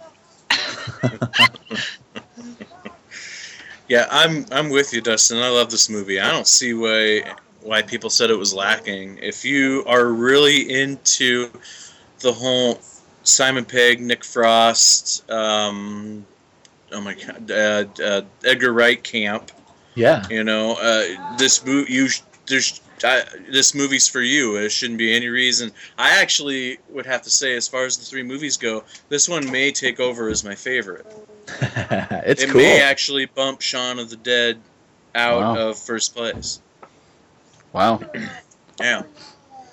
And you had mentioned the kung fu, and now it's not.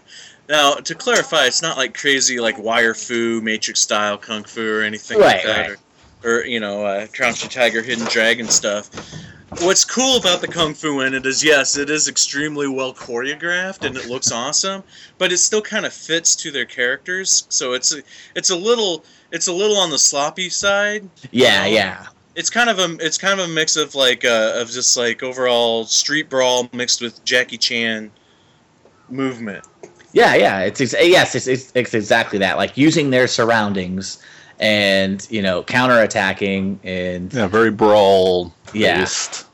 They're Yeah. the master of the bar brawl for sure. yeah, and you're right. That plays into the movie because they talk about how they brawled when they were younger, and Yeah. you know they just never forgot that. And that's what's so cool about Nick Frost. He's got this build to him that when they're in that bathroom scene and they're all just, you know, going at it on those teenagers, like he's such a big guy, but he moves like so well. Like I believe like if he got into a brawl, like that's what he would do. That's He how would he do would kick fine. your ass. Yeah. Yeah. Oh yeah, totally. I also like how in this one the roles were reversed for Simon Pegg and Nick Frost. Like in the Kinda, the first 2 films, like Simon Pegg is the straight guy, you know, and then in this one he's the slacker guy, the comic relief. And although it's weird because it's still I still kind of see it as Simon Pegg's movie. Like his character has the big character arc, yeah. Yeah. you know, Yeah. and even saying that Nick Frost is the straight guy, he still has some hilarious moments. Like when he does just say, because he doesn't want to, you know, indulge in this. He's like the most resistant in doing this whole bar crawl thing, but then when the crap hits the fan and they decide to keep going with the bar crawl and he starts doing the shots or whatever. Then he's like headbutting robots and stuff like that. Yeah. Yeah, when he finally turns over, that is a cool moment for sure. Then he just slams 5 shots. Like, so good. And it should be said too that these robots are I don't know if you said it or not, Dustin. They're a product of this alien race that are trying to completely just take over Earth. Well, basically just trying. How did they say it? Kind of. I don't know. Peace throughout the universe by just assimilating everybody as the one consciousness or something like that kind of thing. But they weren't doing it to everyone. If you agreed and you were willing, you could still be yourself. Yeah. Yeah. Yeah, as long as you didn't rock the status quo, you know. Per se. Yeah. John, have you seen this movie? No, I haven't. But now you want to. If I remember right, on the zombie comedy episode, you said you still hadn't watched Shaun of the Dead all the way through. And I still haven't. What the F, man? I know. So you're just not overly familiar with this trilogy. Did you ever see Hot Fuzz? No. Okay. Okay.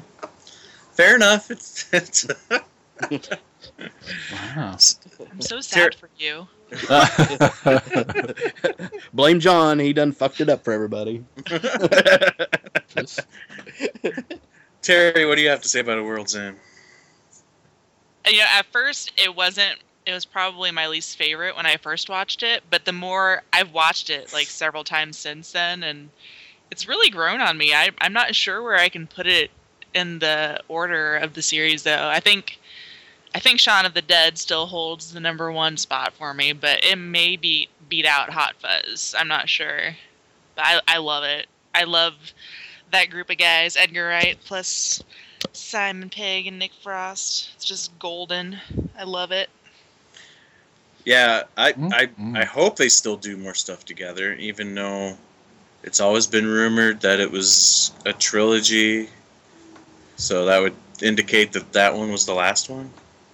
Oh, I'm sure that they'll even in a producer capacity or something. They'll still do things together. I think they've kind of become best buds.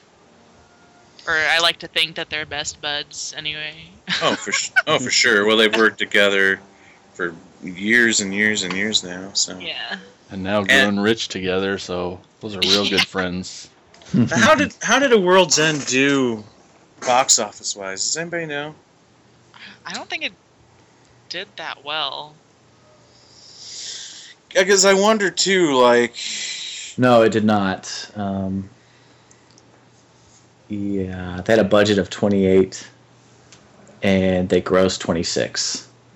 Ew, is that worldwide or is that just United States? That's the United States, but I could see this movie being a success from where they are from. Worldwide, 46. So, well, because was this movie like the other two? It wasn't produced in the States, was it? It was made over there, right? Right. Yeah, it seems like they always came out first there, especially Shaun of the Dead. Like, I don't know how long was it out before we even got it here. So at least a year or two. Yeah. Well, I know when The World's End came out, we didn't get it. I think Burlington, there are only a few theaters around here, but they had it for one weekend and then it was gone. Yeah. I almost didn't even notice that they were getting it, or I would have missed it completely. I think that was probably the case of everywhere. Plus, as far as the way it was handled in the States, I think it was handled horribly. You didn't really see a lot of advertising for the movie. Yeah, no. And it also had the misfortune Shit's expensive. Yeah. It also had the misfortune of coming out the same summer as This Is the End. Yeah, a lot of people were really confused by that. Yeah, titles are too similar. Kind of, sort of has similar themes about, kind of the end of the world kind of thing. Yeah.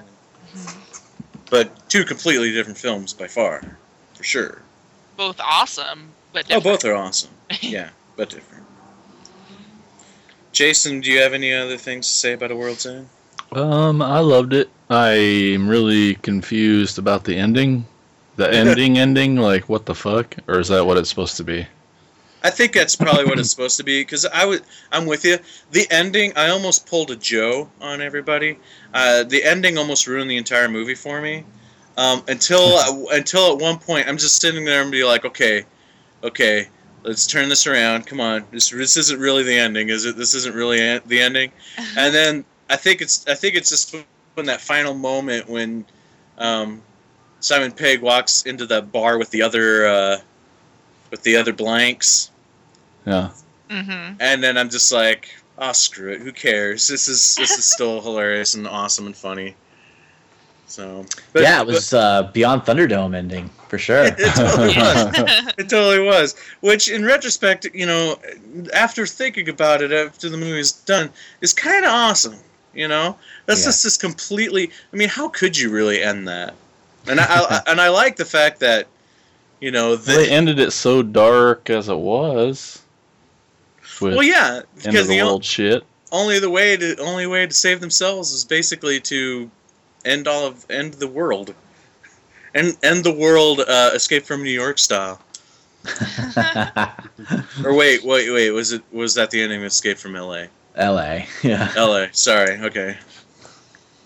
Try not to give out spoilers here.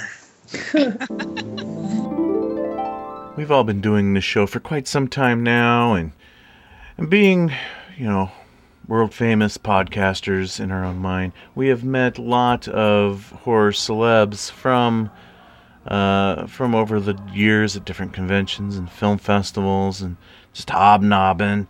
So here's a few moments of our favorite celebrity encounters. Back to when we first got to the hotel, we just checked in, okay? And so we get to the elevator, we get in the elevator, and I hit the button up to our floor. And you can about imagine this. Picture this in your mind like you would see this in a film. The door's closing, and all of a sudden, coming towards me is Bill Moseley. And it, everything just slowed down, and all I could do was just stare at him. That's the first, horror celeb I've met, well, besides, Linnea and stuff, but at this convention, it's just that's been... what the fuck? And everything slowed down, and I was just completely awestruck and didn't even hold the door open for him, and it shut right in his face. And I'm like, oh, fuck. Welcome to Grimstone. Yeah, and I just looked at Jason like, oh, fuck. That would have been the man, the myth, the legend, John Carpenter. Oh, fuck. I got to meet him. My boy's face right now, guys. I got to meet him, last year at in Cincinnati at Horror Hound. That's bullshit. Yeah. I did get to meet George Romero, though. That's bullshit. Anyway.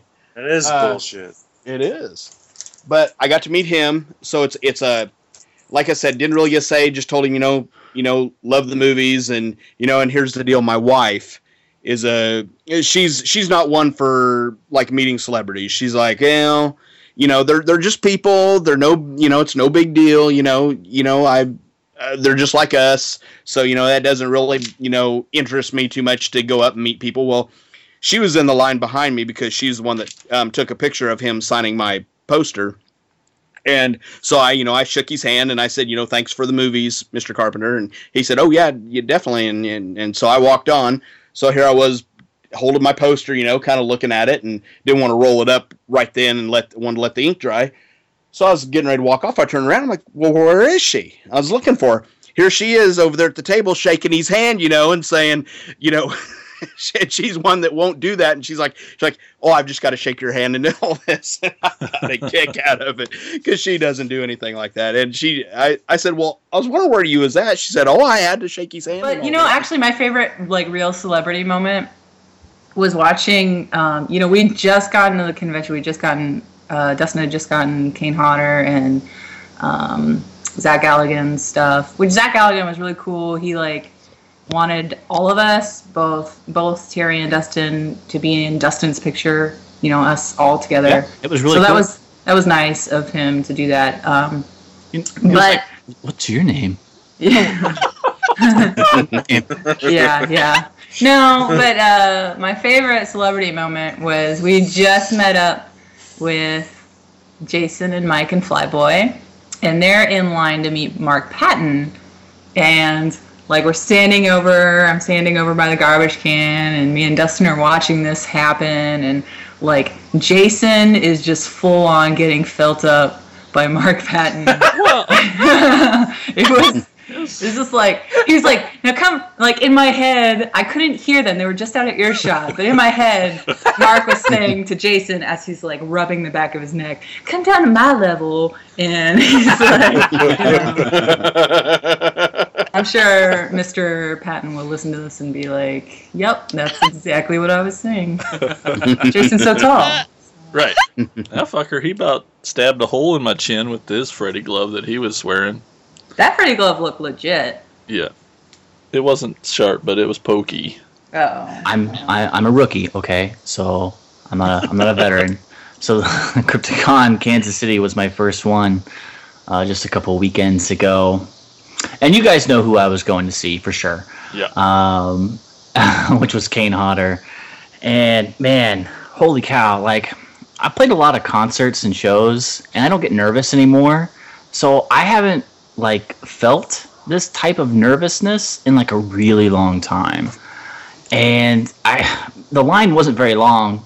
You know, I was gonna be meeting him. You know, we walked in, we checked in, I went straight to his line. I was gonna be meeting him in like less than like 10 minutes. You know, and he's right there, and he's, you know, I can hear him. I can hear his voice. I already know what he sounds like. So I'm already freaking out, and I make a point to get my wallet out because I'm shaking like I'm freezing. like I said, I haven't experienced that type of nervousness, and I'm like, okay, this fucker can't see me pull out my cash and have me shaking like this. Like I'm there's like 3 people in front of me that are, you know, they've already got their money out, and like, good idea, I'm getting my money out now. And I get up there, and as soon as I start talking to him, it's just, you know, it's the nervousness is all gone because, like Flyboy said earlier, they're real people, and they're just like us. And I didn't believe it. I had heard that before, but I just didn't believe it until that first second when he just started talking to me like a normal dude. And I was like, hey, we're ready. And he looks at me, and he goes, what? I go, we're ready for you to come back as Jason. And he stops because I already picked out my picture. And he stops and he looks up at me, and he's just like, you know what? When are they gonna realize that people want me back as Jason?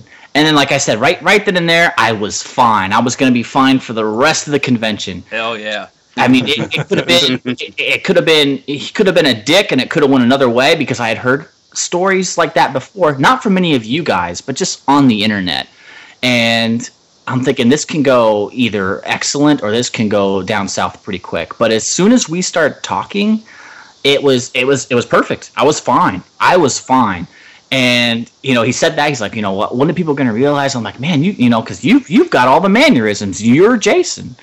And, you know, he's like, yeah. He's like, but I go, you still got Hatchet though. And he's like, yeah, well, you know, they're probably not going to do any more of those. And I'm like, what?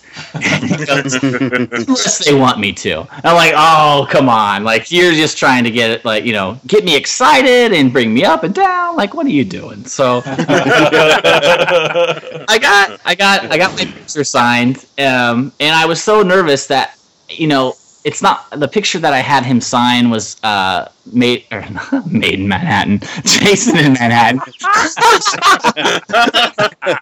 Oh, how awesome would that have been if you were like, I love you in Made in Manhattan.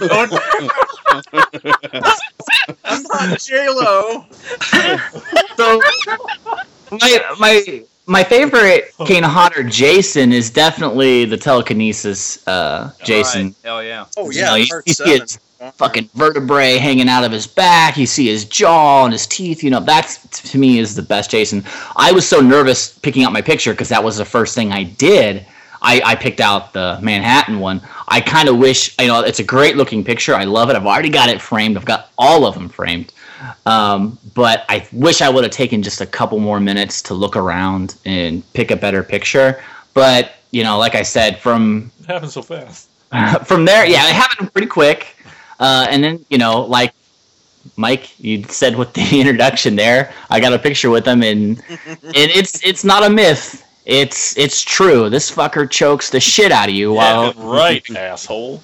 It was so funny because I'm the one taking the picture, and I just say, just keep choking him. He milks it, so I'm getting choked for a pretty good amount of time. Which is so funny because I took the picture like right when he started choking him.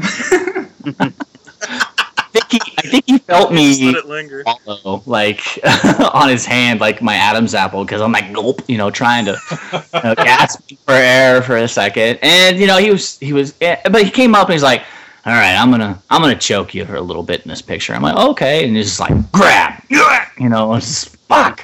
Like I prepared for it. Really, I was prepared to be choked, but I wasn't prepared to be like choked like someone's, you know, trying to choke you for real. But it was fun.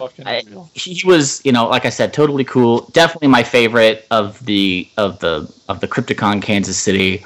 I have got to go to another one. If it's the same one or a different one, definitely got to go. But he was my favorite. I met other people there, but definitely he was Kane Hodder. Awesome dude. Meet him if you go to a convention. We all hate you. But Now I just want to say all but something Flyboy. weird. But Yeah. Well, so from the first convention we ever went to, we start the game of like, who's the one that's going to make you poop in your pants, And, maybe we thought about it, maybe we hadn't. But I knew what my answer was, 17 years ago when I was first asked this question, who would be the one guy? And, oh my God, I got to meet him a few weeks ago. But even better, and even more special, is that he was wearing makeup. And that's Freddy Krueger. I got to meet Freddy fucking Krueger in makeup, applied by the guy who fucking put it on part 3 and 4. Makeups from 3 and 4 and from Robert Kurtzman, and oh my God, dudes. I've told all you guys, but oh my God. It was crazy. My favorite part about the story, well, one, I'll just tell you the story. So, I told y'all I was afraid I was going to actually pee my pants, and which I've never done before. I'm a grown adult who has full control of his bladder and utilities, but I was still afraid. So, right before we jumped in line, I went to the bathroom. I wanted to make sure that all this joking didn't actually turn out to be true. But, so I go to the bathroom right before we get in line, and as soon as we get into the room where he is, I'm like, why do I have to fucking pee again? I just emptied this. Why do I have to pee again? This is crazy. And it was so cool because we go into this room and there's like this backdrop, so we can't even see him because he's on the other side taking pictures, and we're kind of just the lines going around this backdrop, and just Flyboy and I were just like, we were just shaking, we're just like, no, this fucking ain't real. And then we're just like, did you hear that? I think I heard his voice. Oh my God. And we just fucking just look at each other and try not to poop. And and so it was so cool. Like, so Flyboy's wife and son, little Junior, he was dressed as Freddy, of course, and they were in front of me, and they got to go first. So soon as like they broke the plane of this backdrop, and they could see Freddy Krueger whips around, looks at little Junior, and screams to the crowd. He's like, "How sweet, fresh meat," in his fucking Freddy voice, and everyone in the room's like, "Oh my God, he fucking knows! He fucking said the line from the book! Oh my God!" It was just, everyone was just freaking the fuck out because he did it in full loud Freddy voice, and it was nuts. And then like I don't even remember what happened after that because Flyboy and them went and took their pictures, and then Flyboy jumped back in line for me, and there's just, I don't even remember, like once I could see him, it's all a blur because like we're 5 people away, we're 4 people away, we're 3 people away. It's like, well, what? Wait, what? I'm not ready. Like the whole day, I'm like, am I gonna do my stupid pose that I always do? No, I need to be cool. I don't know what to do. I was totally freaking out and panicking. And so I didn't have to worry about it because when it came time, motherfucking Freddy Krueger points at me with his fucking glove. Which, how I didn't let something go there, I don't know, because that was scary as fuck. I was like, yes, whatever you say, just don't kill me. He's just like, choke me. And I'm like, while I choke your friend, and I'm like, okay, whatever you say, I'm sorry, don't kill me. Kill him. And so he starts choking Flyboy, and I get behind him, and I start choking him, and I'm touching the makeup. And it's so, I never, in a million fucking years, I would have thought, one, I get to choke the fuck out of that Freddy guy, but I got to touch the makeup, and we got to take this crazy, stupid picture, and he was incredible for a 800-year-old guy. He was jumping around and bouncing around on the chair, and like with the makeup on, he looked as young as he always did. It was unreal. Obviously, you wouldn't know when he was old. He was just bouncing around, full of energy the whole day, taking pictures. He was on fire. Is that the wrong thing to say? But No, you're right. and then it was over. Like, I don't even. And we just stood out in the hallway for 15 minutes, just what? What happened? Oh my god! And that was it. I can't believe it. I couldn't believe it. Freddy Krueger, guys. Last November, when Jason and I went to Days of the Dead Chicago, they had a reunion. I think it was probably their first actual convention. As everyone knows, I am a huge Blair Witch Project fan. Oh, fuck. Oh, yeah. And they had Heather, Mike, and Josh there, which actually Josh canceled at the last minute. So it's just Heather and Mike. Wait a minute. They're alive? I was waiting for it. Yeah. I was waiting for it. Anyway, so I was so fucking stoked to meet them. Went up and wouldn't leave them alone. Was just, but they were cool as hell. Just, you know, asking me questions. You know what I thought about this part of the film, that part, all sorts of fun stuff. So I kind of thought of this idea, you know, to get my picture with both of them. I'm like, I gotta do. There's something in the back of my mind we just have to fucking do. So right outside this big room is just this little hallway, and no one's back in this corner. So I'm like, Heather, Josh, or Heather, Mike, do you mind taking this picture with me back here? And they're like, sure. So we go back to this little hallway, and I have Mike stand in the corner with his back facing the corner, or his face, you know, towards the corner. Just like, and he even tilted his head, just like in the movie. And me and Heather are there, just like, you know, with the freaking out reaction. And it was just, they both told me that they've never had anyone ever do that kind of picture with them. Yeah, because when you're like, hey, I'm going to ask him to do this, I'll be like, there's no fucking way they'll do that. Right. And they did. And they did, and it was just like, it was incredible. You know, it goes back, you know, like, I know we all say it, everybody says it, and I'll say it again. You know, 15 years ago when I saw that movie, it's like, who would have even imagined?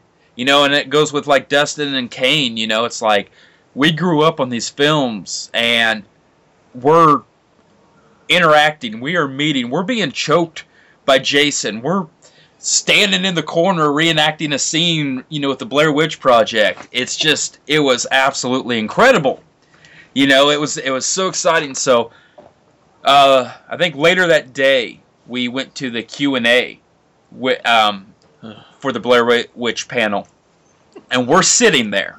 Okay, this is just fucking epic. Goosebumps. Jason and I sitting there. Everybody's gathering around. We're sitting in these chairs, and Mike and Heather are backstage, and everybody's just kind of waiting. All of a sudden, just like in the fucking movie, Mike goes, "Tell me where you are, Josh!"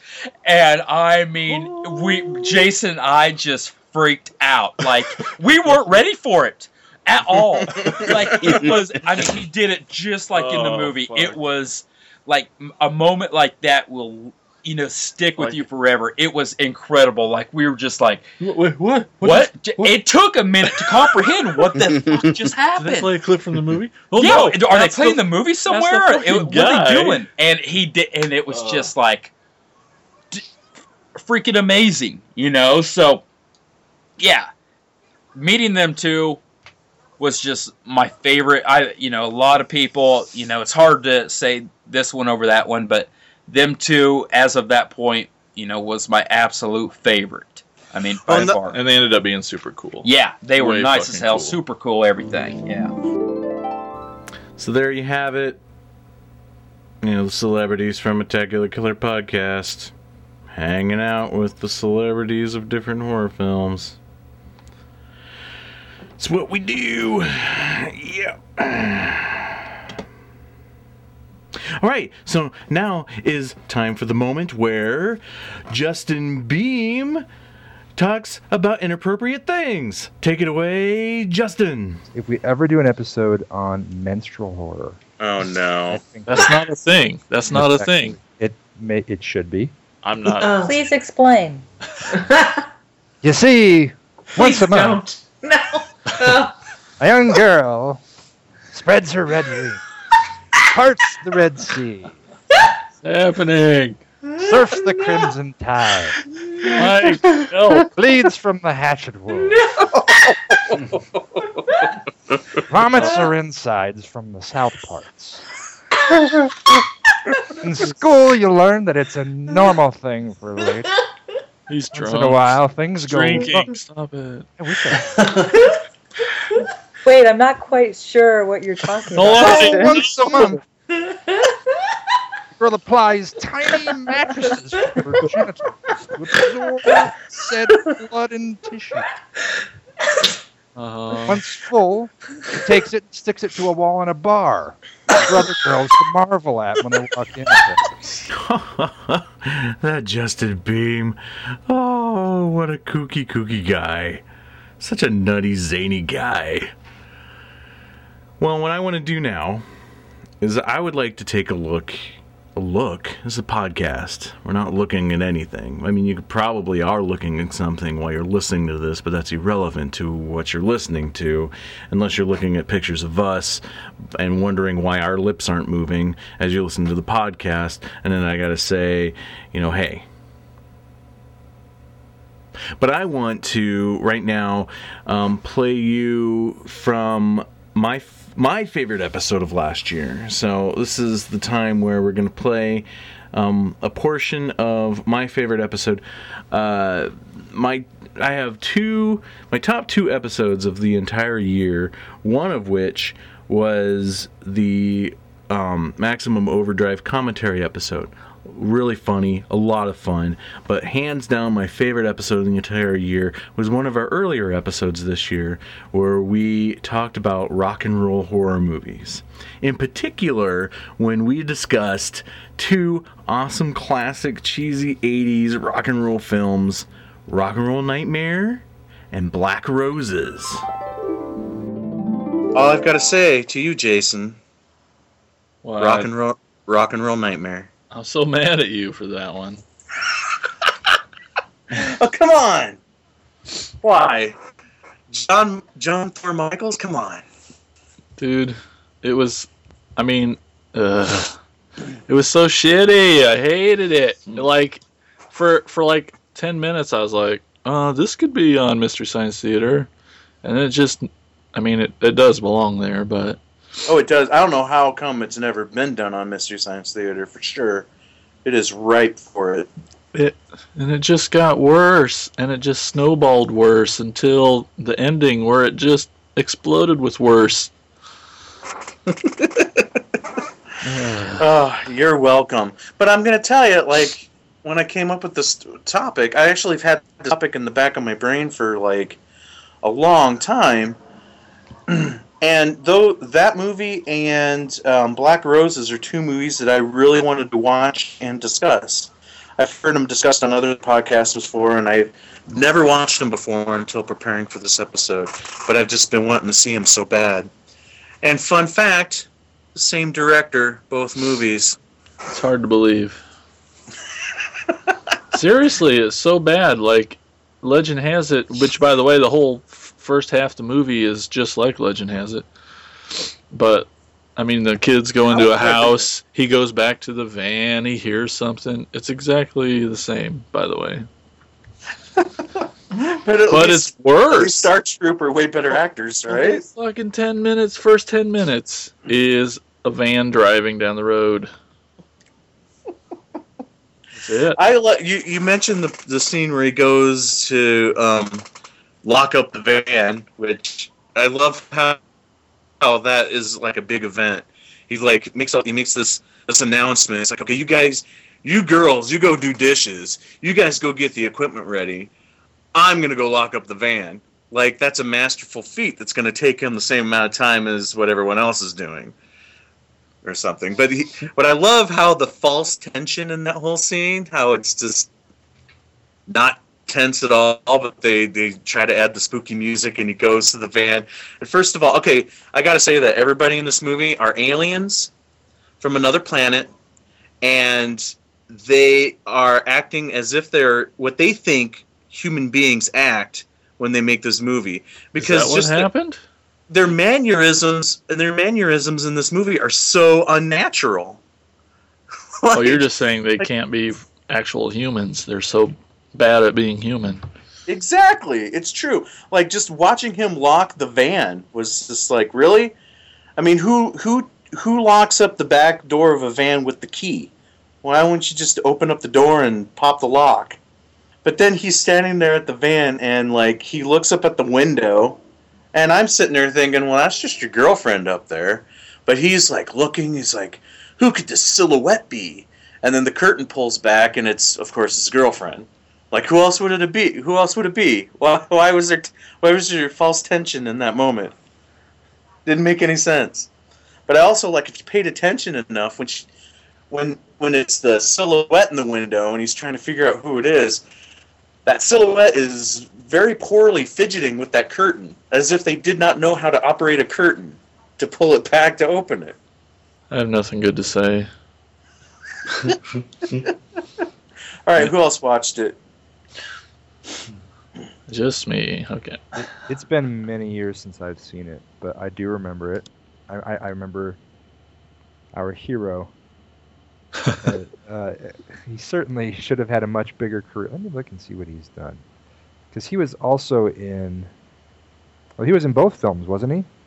Yeah, he's in the sequel. Yeah. Yes, ladies and gentlemen, there's a sequel. There's a sequel. Yeah, I won't Zombie be there. and Zombie Nightmare. Zombie Nightmare, which I've talked about on the show before. I love that movie. It's horrible, but That's I what love I've seen him in. I think I know that better than this one. That's the one where he has like the baseball bat and stuff, right? Yeah. Okay. Yeah, I know that one better than I know Rock and Roll Nightmare. Because they used to play Zombie Nightmare on USA Up All Night all the time, so I'd seen it like a million times. And what's awesome is Mystery Science Theater did an episode of it, and they put that on DVD. So now I sort of kind of have Zombie Nightmare, probably the best version ever because it's it's made entertaining because of the robots. But yeah, well, I'm trying to remember the name of the sequel. I'm going to look it up here real quick. Wasn't this one also called Edge of Hell or something? The Edge of the... Yeah, that copy that we had, when that title popped up, I'm like, oh crap, did we get the wrong movie? Edge of Hell or Edge of Nightmare, I don't remember, something like that. So no one else watched this? Come on, really? It's so bad. The whole thing's on YouTube. Watch the whole thing. Jason, summarize it for us.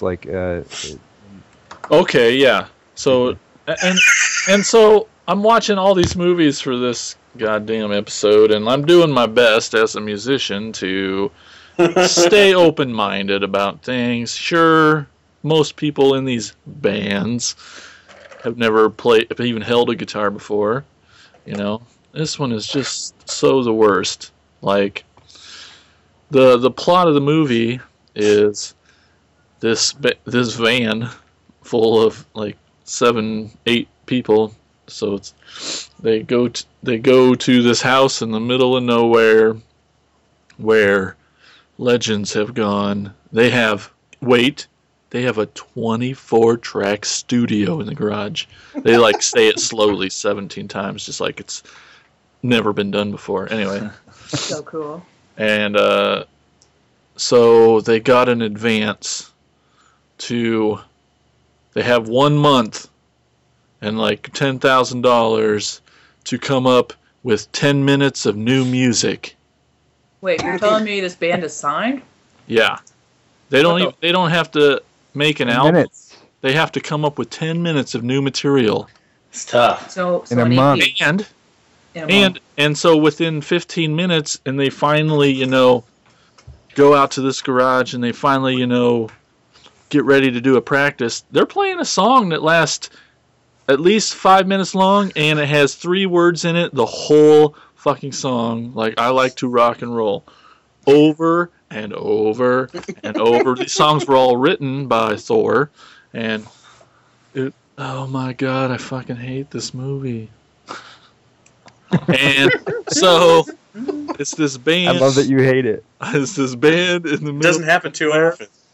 And they there happens to be an even amount of boys and an even amount of girls, and there's some that came. There was a pair that was married. There was some that's boyfriend and girlfriend. There's some that weren't, and now eventually do. You know, you're trapped out of the house. What do you do? You know, and the movie starts with a family dying in this house, so you think maybe it's haunted or something weird. So this whole time, people just start getting killed off, and there's these horrible plastic mannequins that they think are puppets that are the bad people because they don't have demons or whatever. Demons hardly have any articulation at all. It's all bad, and like some of them, the jaws don't even move. But then some of them are really funny. They look like giant little sperms. I don't know what they are. Little penis, little things that pop up at the edge of the desk. You know, this with eyeballs. Finger.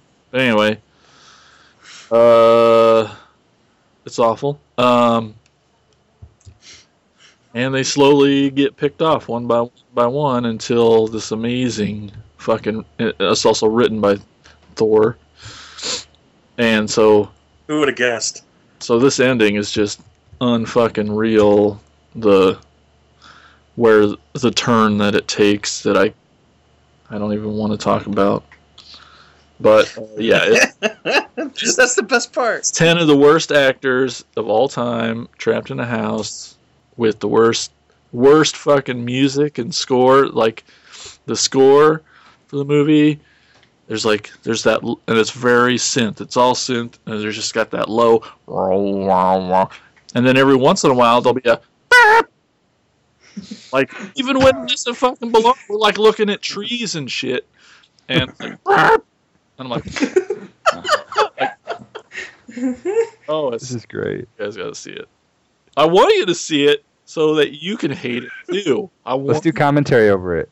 Oh, yes. Genius. Watch it again. I don't want to. Oh, it'll be so much more fun when it's all of us doing a commentary. Oh, guys, I'm telling you. It just... it's fun. It gets worse as it goes. What I loved about this movie is, I mean, everything Jason is saying is true. It is just...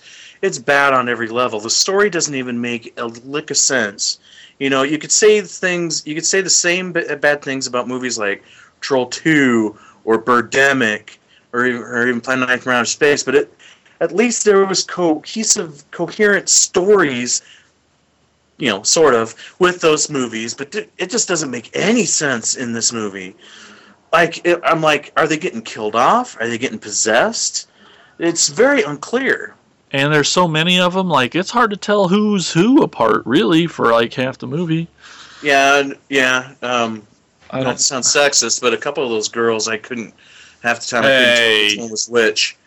No, I'm serious. I'm like, which one's this one again? Oh, the one with the big hair. Oh, wait, that's all of them. Yeah. What about the 40-year-old high school groupies that showed up? That's seriously, there was one of those, like, they claimed to be from high school, but there was one I couldn't take my eyes off of. She didn't have any lines, but I swear to God, she looked like she was in her 30s. There was no disguising her age whatsoever. They didn't even, like, dress her, like, try to dress her hip or anything. She's just, you know, showed up in a shirt and jeans with, like, you know, hey, I'm just some 30-year-old high school girl. Yeah. And I didn't even understand that scene at all, because the manager, right? Wasn't he the manager? Yeah. Gets killed off. He gets killed off, but then he kind of doesn't. But then he, like, shows back up as. Oh, several of them kind of show back up after they get killed.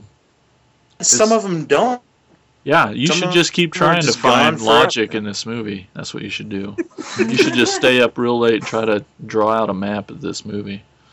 So these girls show up, these groupies show up at this house, which is in the middle of nowhere, but these high school groupies just happen to show up because they hear the band's in town, and they want to meet the band.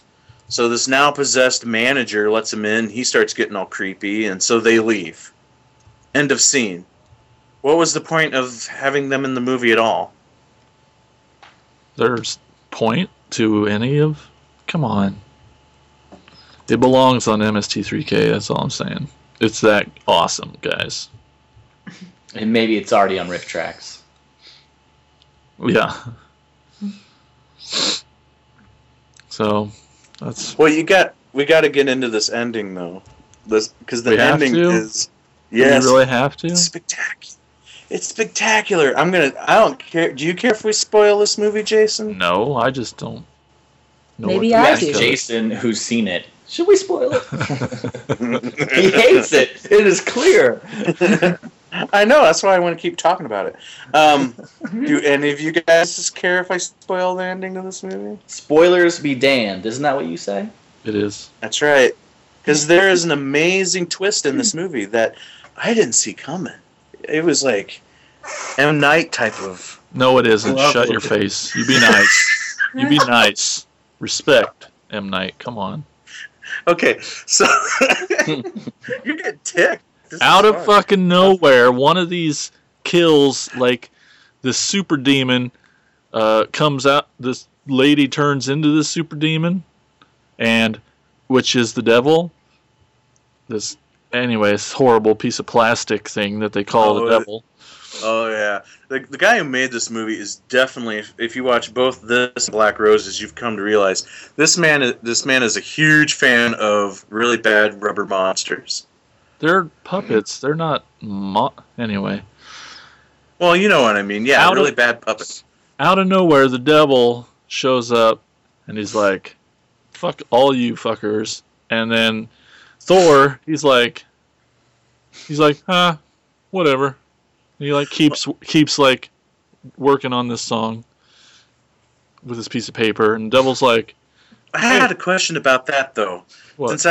Since the majority of this podcast are musicians, "Uh-huh." I was really intrigued watching Thor write music. Is that how the process works? Is Or you sit absolutely not the way anyone I know. What was he doing? Describe it to us. Well, oh, go ahead. He had just a sheet of paper, and he had drawn his own staff, and like he had what looked like notes, sorta, on this staff. There was maybe 3 or 4 lines. So he was actually composing music In out of theory, his head? yes. Theory. Because he was writing his new love song.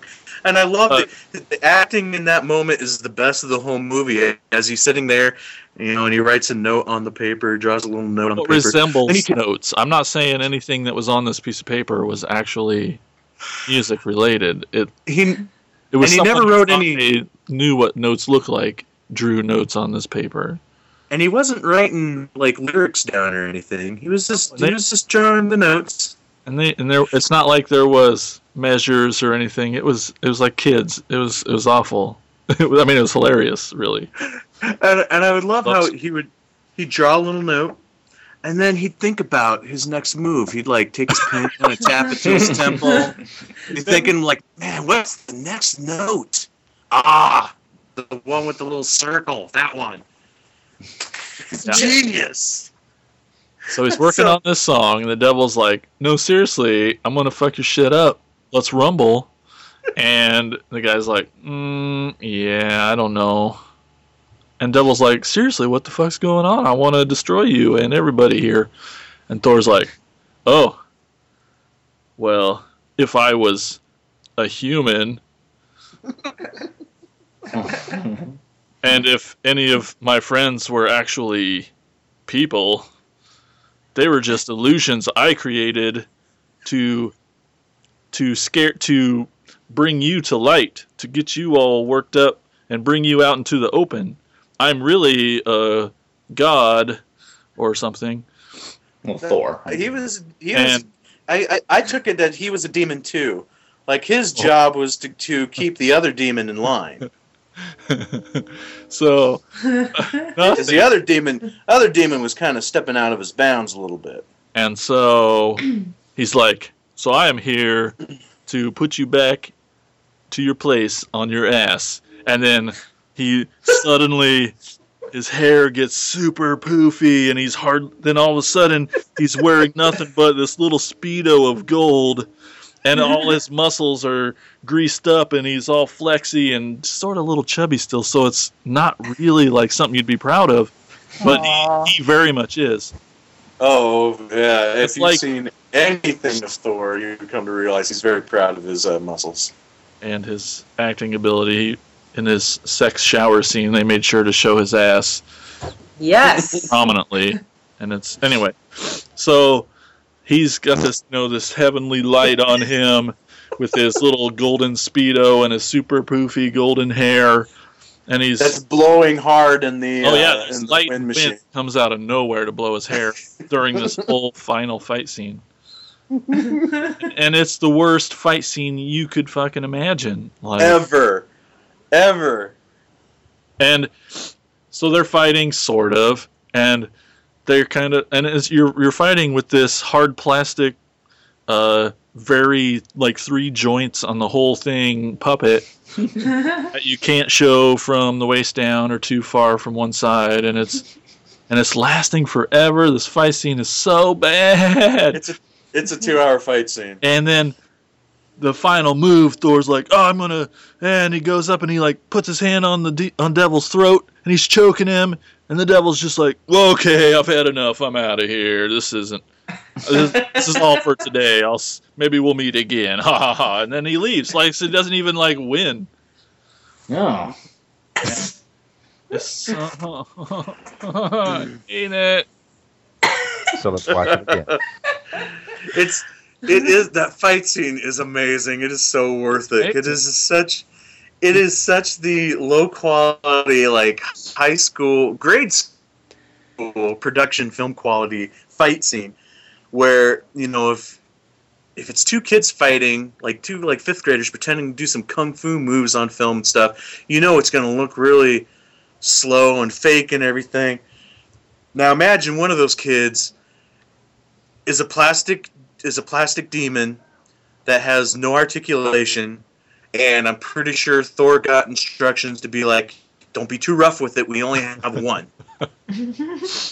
But this whole fucking painful movie that lasts for 7 hours up until this fight scene wasn't even for nothing, because these were just things he made up, and this takes this big twist of and they weren't even people. They weren't even people this whole time.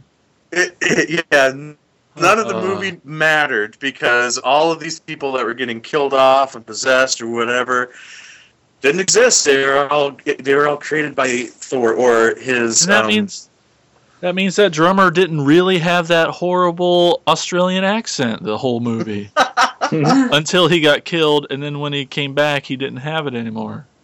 So, but didn't you feel like a little bit of relief when you found out all of those people were fake? Because then it makes sense why nobody rationalize that. It was shitty, and it doesn't play into the story. They didn't cast bad actors on purpose because it fit the story. They fucking sucked, and you know it. So don't even try to rationalize that. You don't think give him any credit.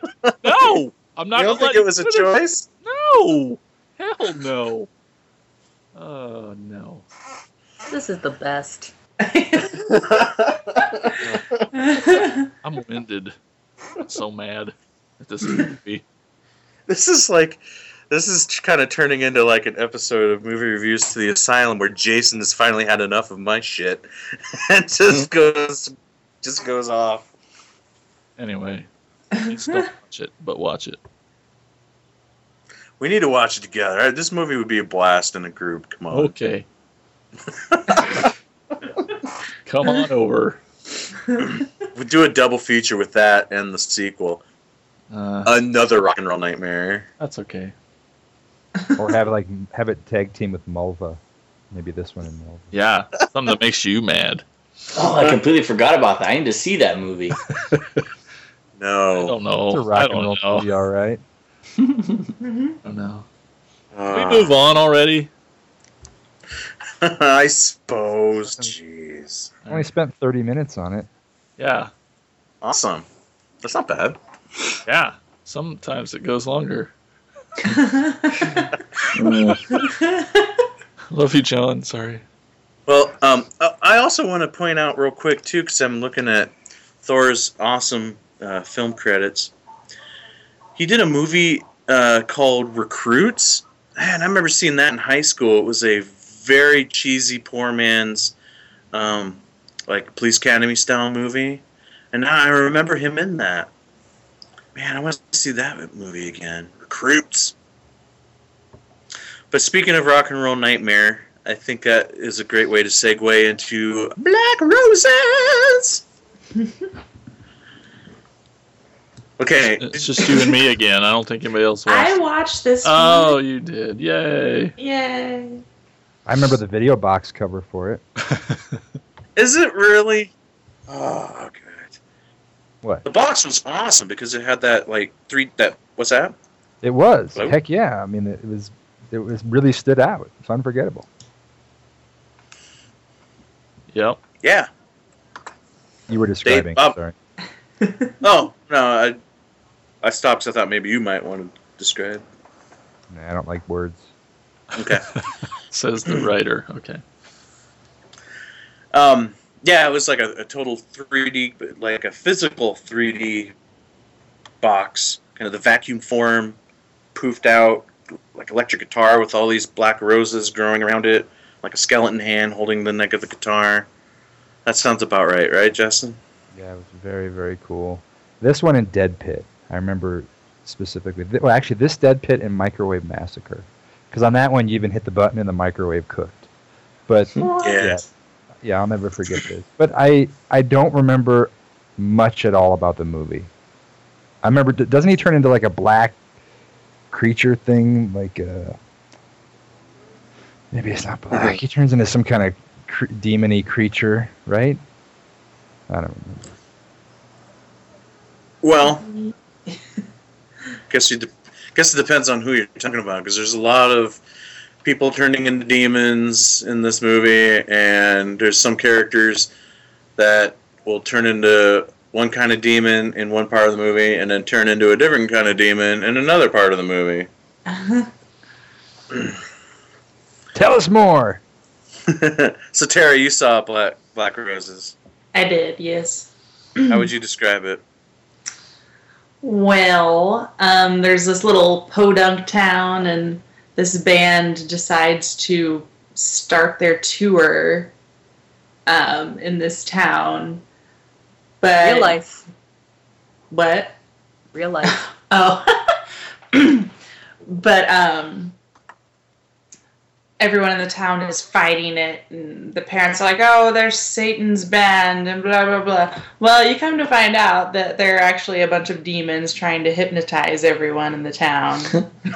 So they are Satan's band. So they are Satan's band, but they trick the parents, and these kids go to the concerts over and over again, and they kind of become like Satan's army, and they just become hoodlums and demons and murder people and things. They pull up in their sweet Lamborghinis to check out the town, and they're like, yep, this is the right town. What was the name? I don't remember what the name of the town was. Something Mills or Mills something. Yep. Yep.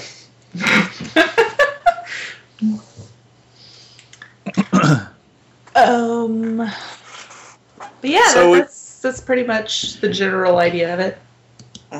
Okay, so before I find out what you thought of this movie, Terry, I want to know what Jason thinks based on watching both movies.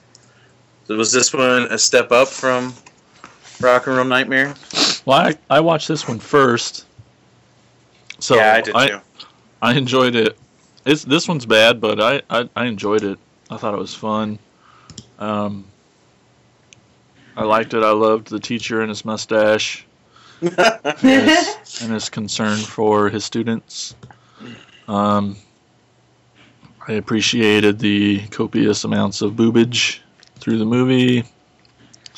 Okay, that 10-minute close-up shot of the boobs where like molesting her own boobs.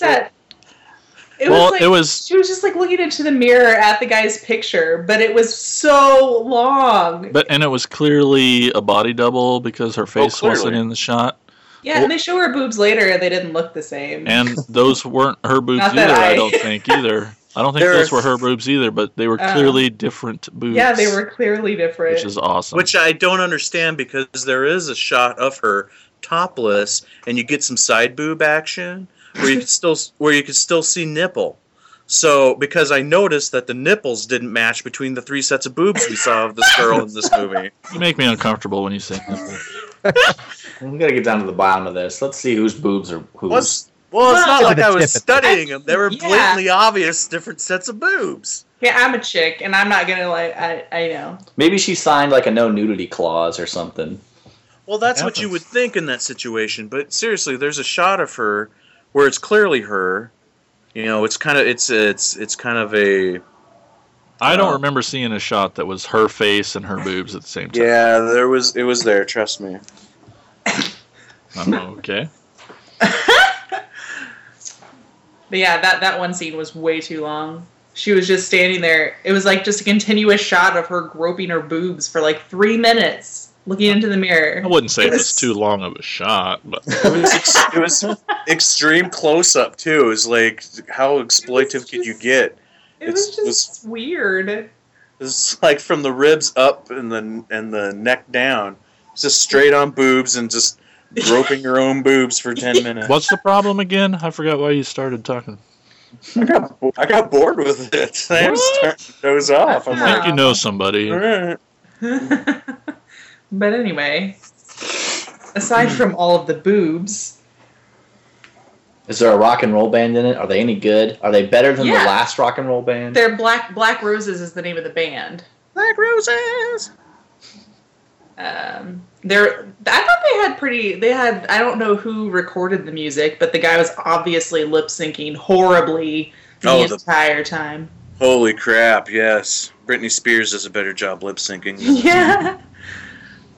I someone should look up who actually did some I didn't think it was too bad. Oh yeah, that was done by one band for that movie, and it's a band that I didn't hear anything I've ever heard of, but it was okay. The thing that I hated about the music and the band that played in the other one is that, like, as musicians, you know, like when you do a recording, sometimes you'll usually put like reverb on your voice, and a lot of the 80s recordings, like the drums are like layered with tons of reverb, and so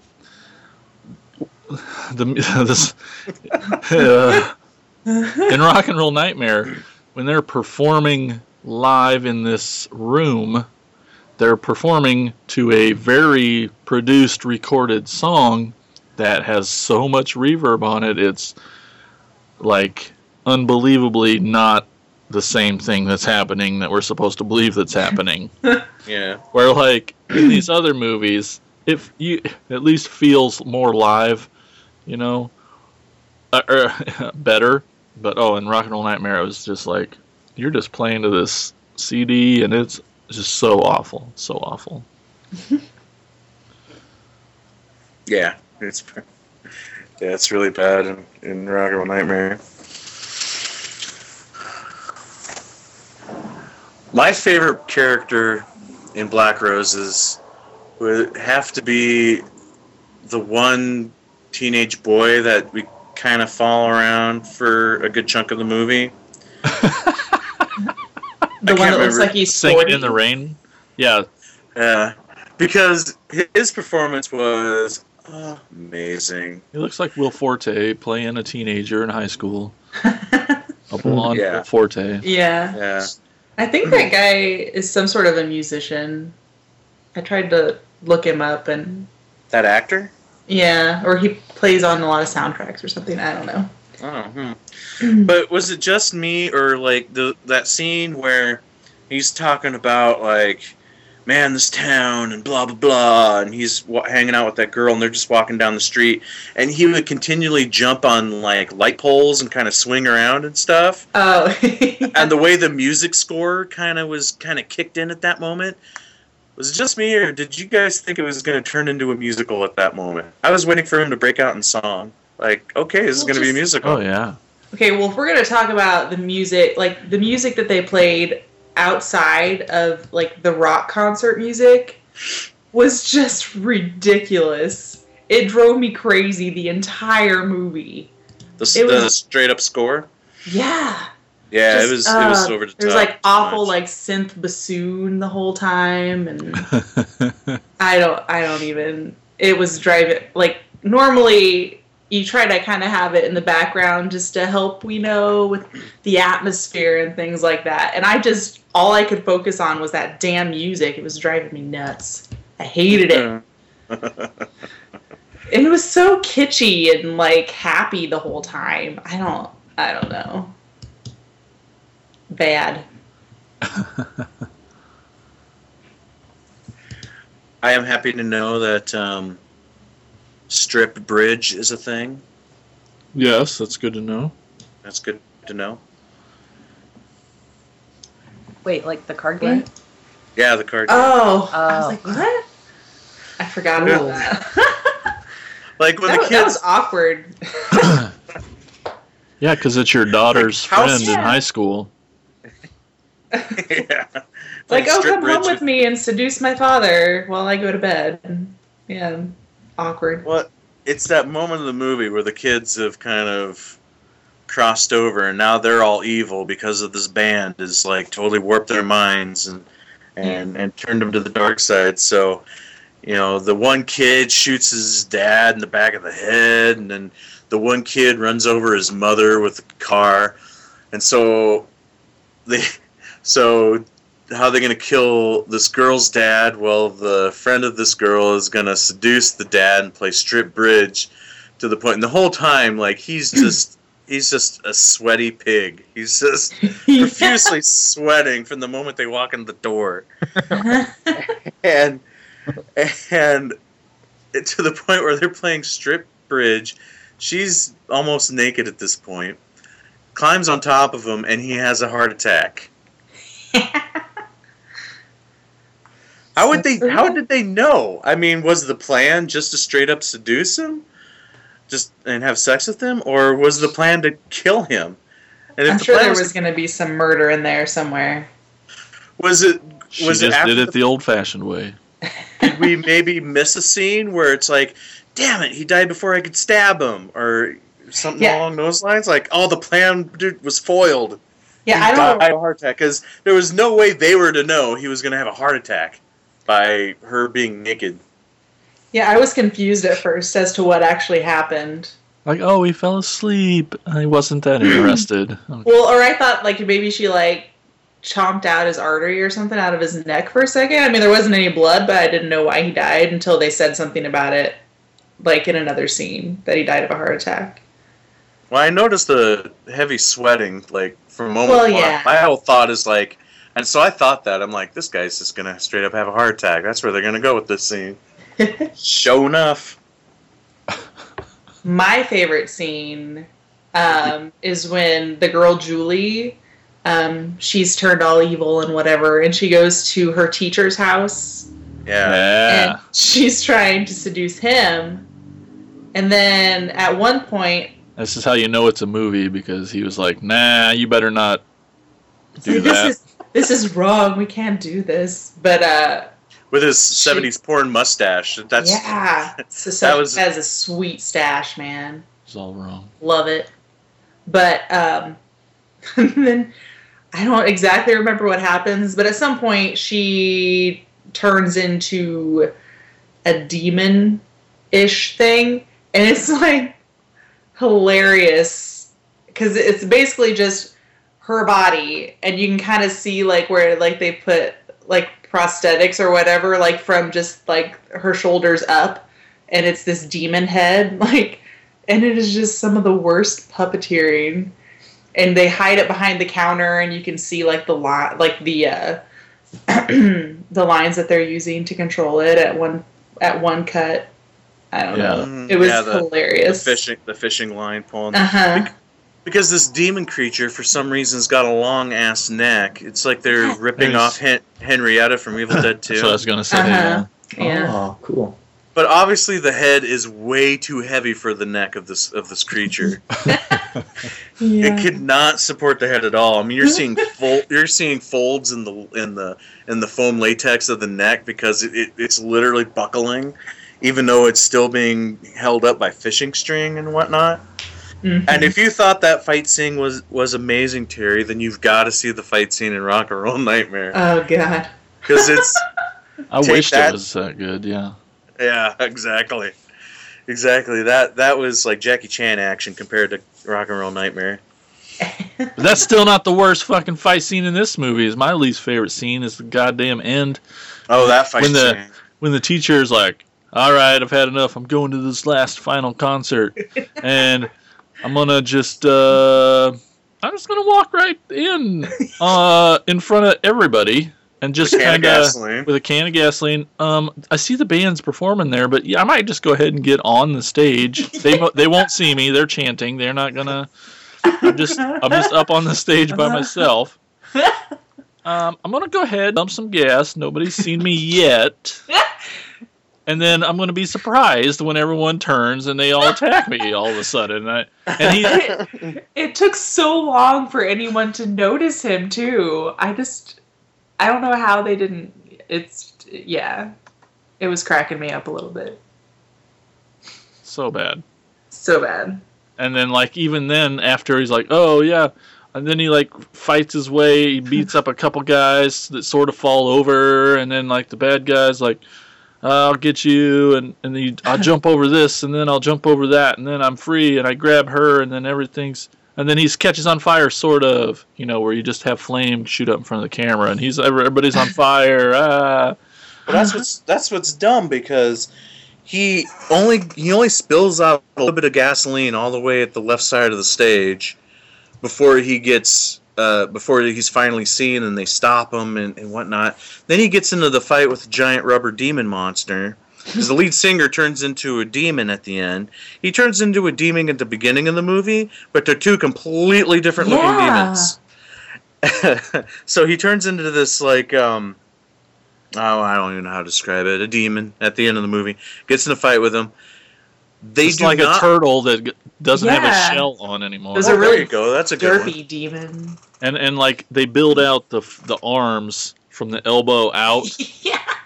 And like, there's not another joint, so he tries to move his hands, and he's got these long forearms that look so stupid. It's like, I'll hug you, but And I know the director said to creepy mustache guy, he's like, okay, we only have one of these rubber suits. So don't bite too hard. Don't really throw a punch.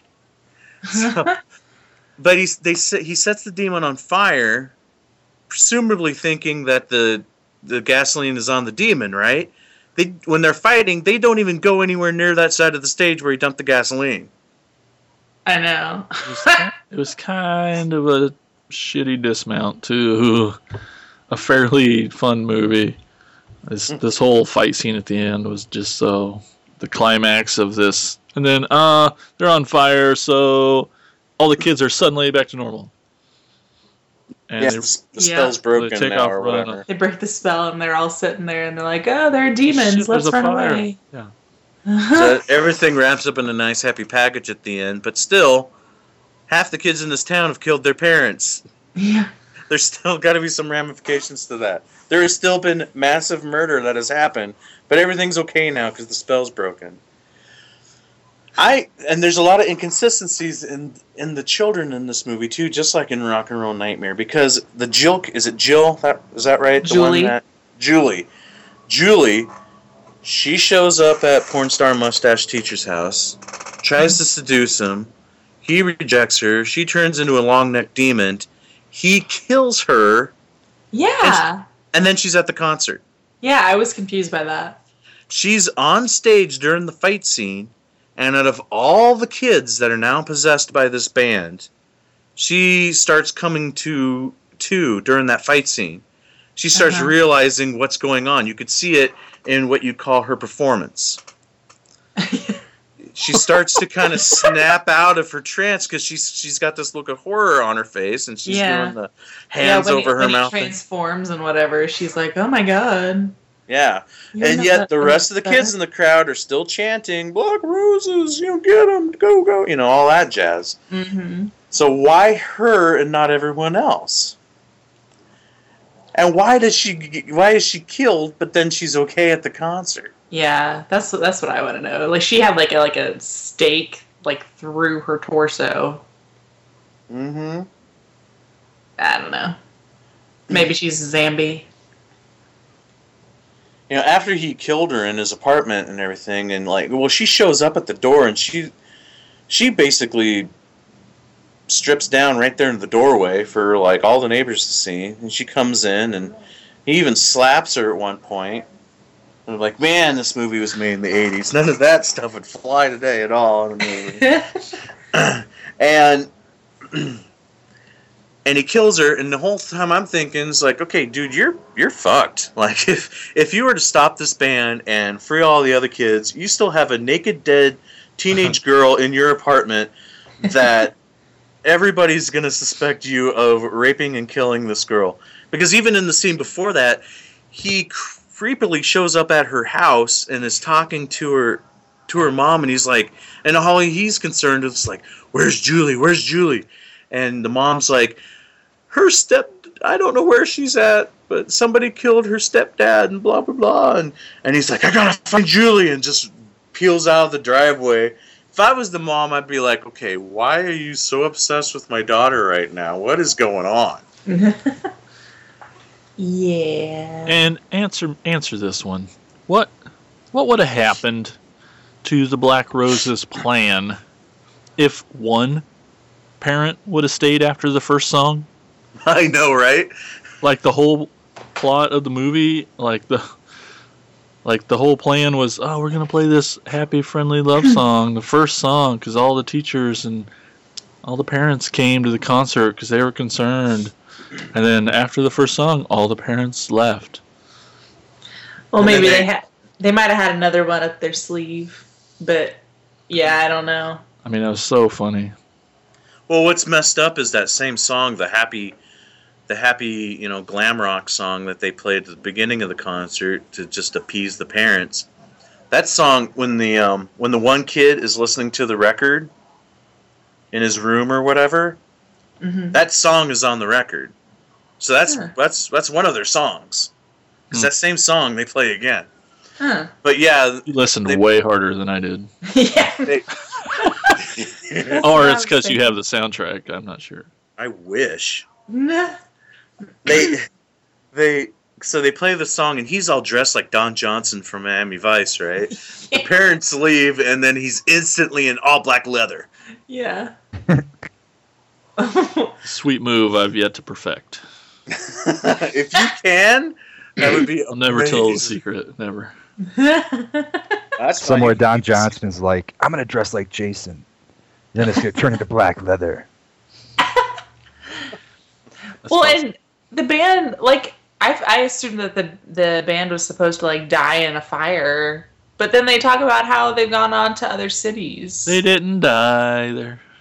Nope, they're getting ready to play Madison Square Garden. They go They go from fuck Podunk. whatever. Yeah. I've always wanted to play Madison Square Garden. Well, yeah. Silly. And what? Why hasn't anyone said anything? Oh, hey, they're actually demons. You might not want to have them play there. They're going to hypnotize you, and all your kids are going to kill you.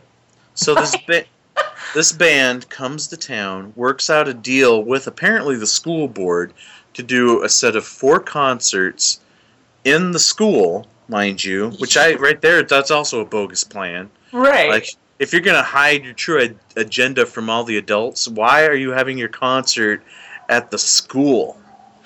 There's another stage in this little town. Come on. Yes, you got a point, but I know. You pick a different town that actually has a stage or something somewhere.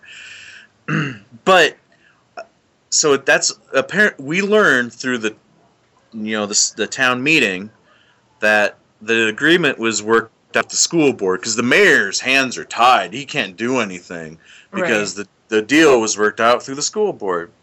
So when the teacher starts to suspect something, why doesn't he go to the school board? He doesn't talk to the principal. He doesn't talk to anybody about what's going on with his kids, about all the weird things that are going on, and what he thinks the true agenda of this band is. He never approaches the school once about it. He always goes running to the mayor. Like this is almost like a Jaws plot point at this moment. Like, oh, we can't reject this band. You realize what this band is bringing to our little town? Why is the mayor so involved in all this? It's political, man. I thought that was weird. The teacher he wasn't talking to any other teachers about it. It's as if he's the only teacher, he's the only figurehead in this entire building.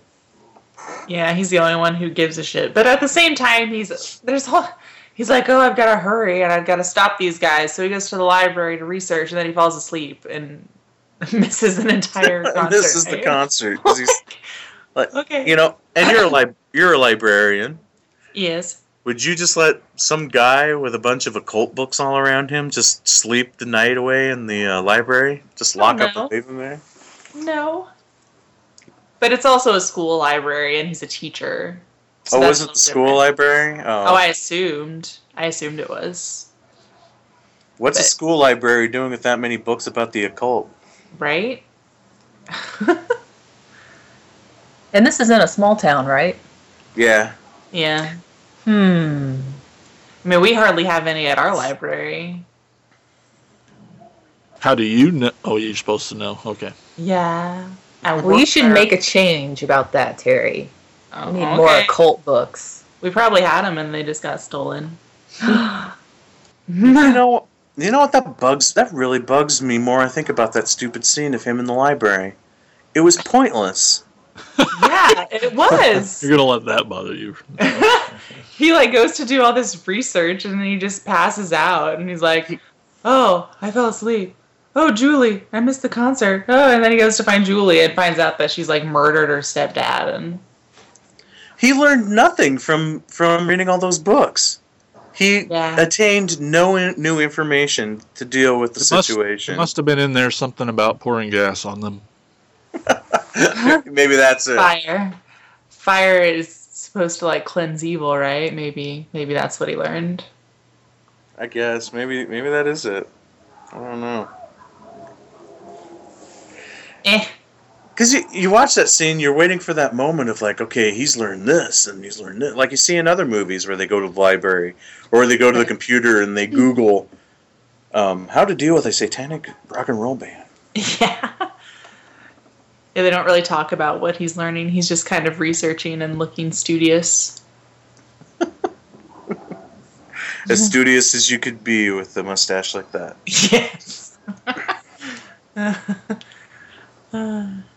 Any other thoughts on Black Roses? I like it. I like the. It started off, I thought, pretty solid with them all dressed up as demons in that first rock concert. I liked their demon looks then at the beginning of the movie. Yeah, I was super pumped for that. And then they looked dorky and turly or however we were describing them later. Yeah.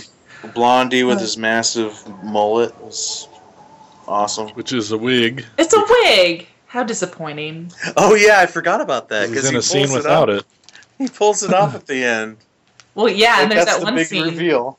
There's that one scene where he has a different wig on, or maybe it's his actual hair, where he's talking to the teacher or someone, when he's in his Don Johnson wear at the school. Oh yeah, he's got shorter hair. Yeah. Holy crap! I just kind of connected that was the same guy. I thought that conversation was like the band's manager or something. I thought it was a completely different character. Yeah, I did it. Holy first too. shit! Yeah, he just had different hair for no apparent reason in that one scene. Oh wow. Well, boys and girls, that's going to wrap up another episode of Attack of the Killer Podcast. I hope you had a good time looking back at the show from 2014. Can't wait to see what lies ahead for Attack of the Killer Podcast. Hopefully many, many, many, many, many great things. But we had some good times tonight. We laughed, we cried. I think we learned a thing or two about ourselves. Most importantly, what happens when we fall behind and don't get a new episode recorded. That's right. So, until next time, thank you and good night. Oh no, could this be the end of? Attack of the Killer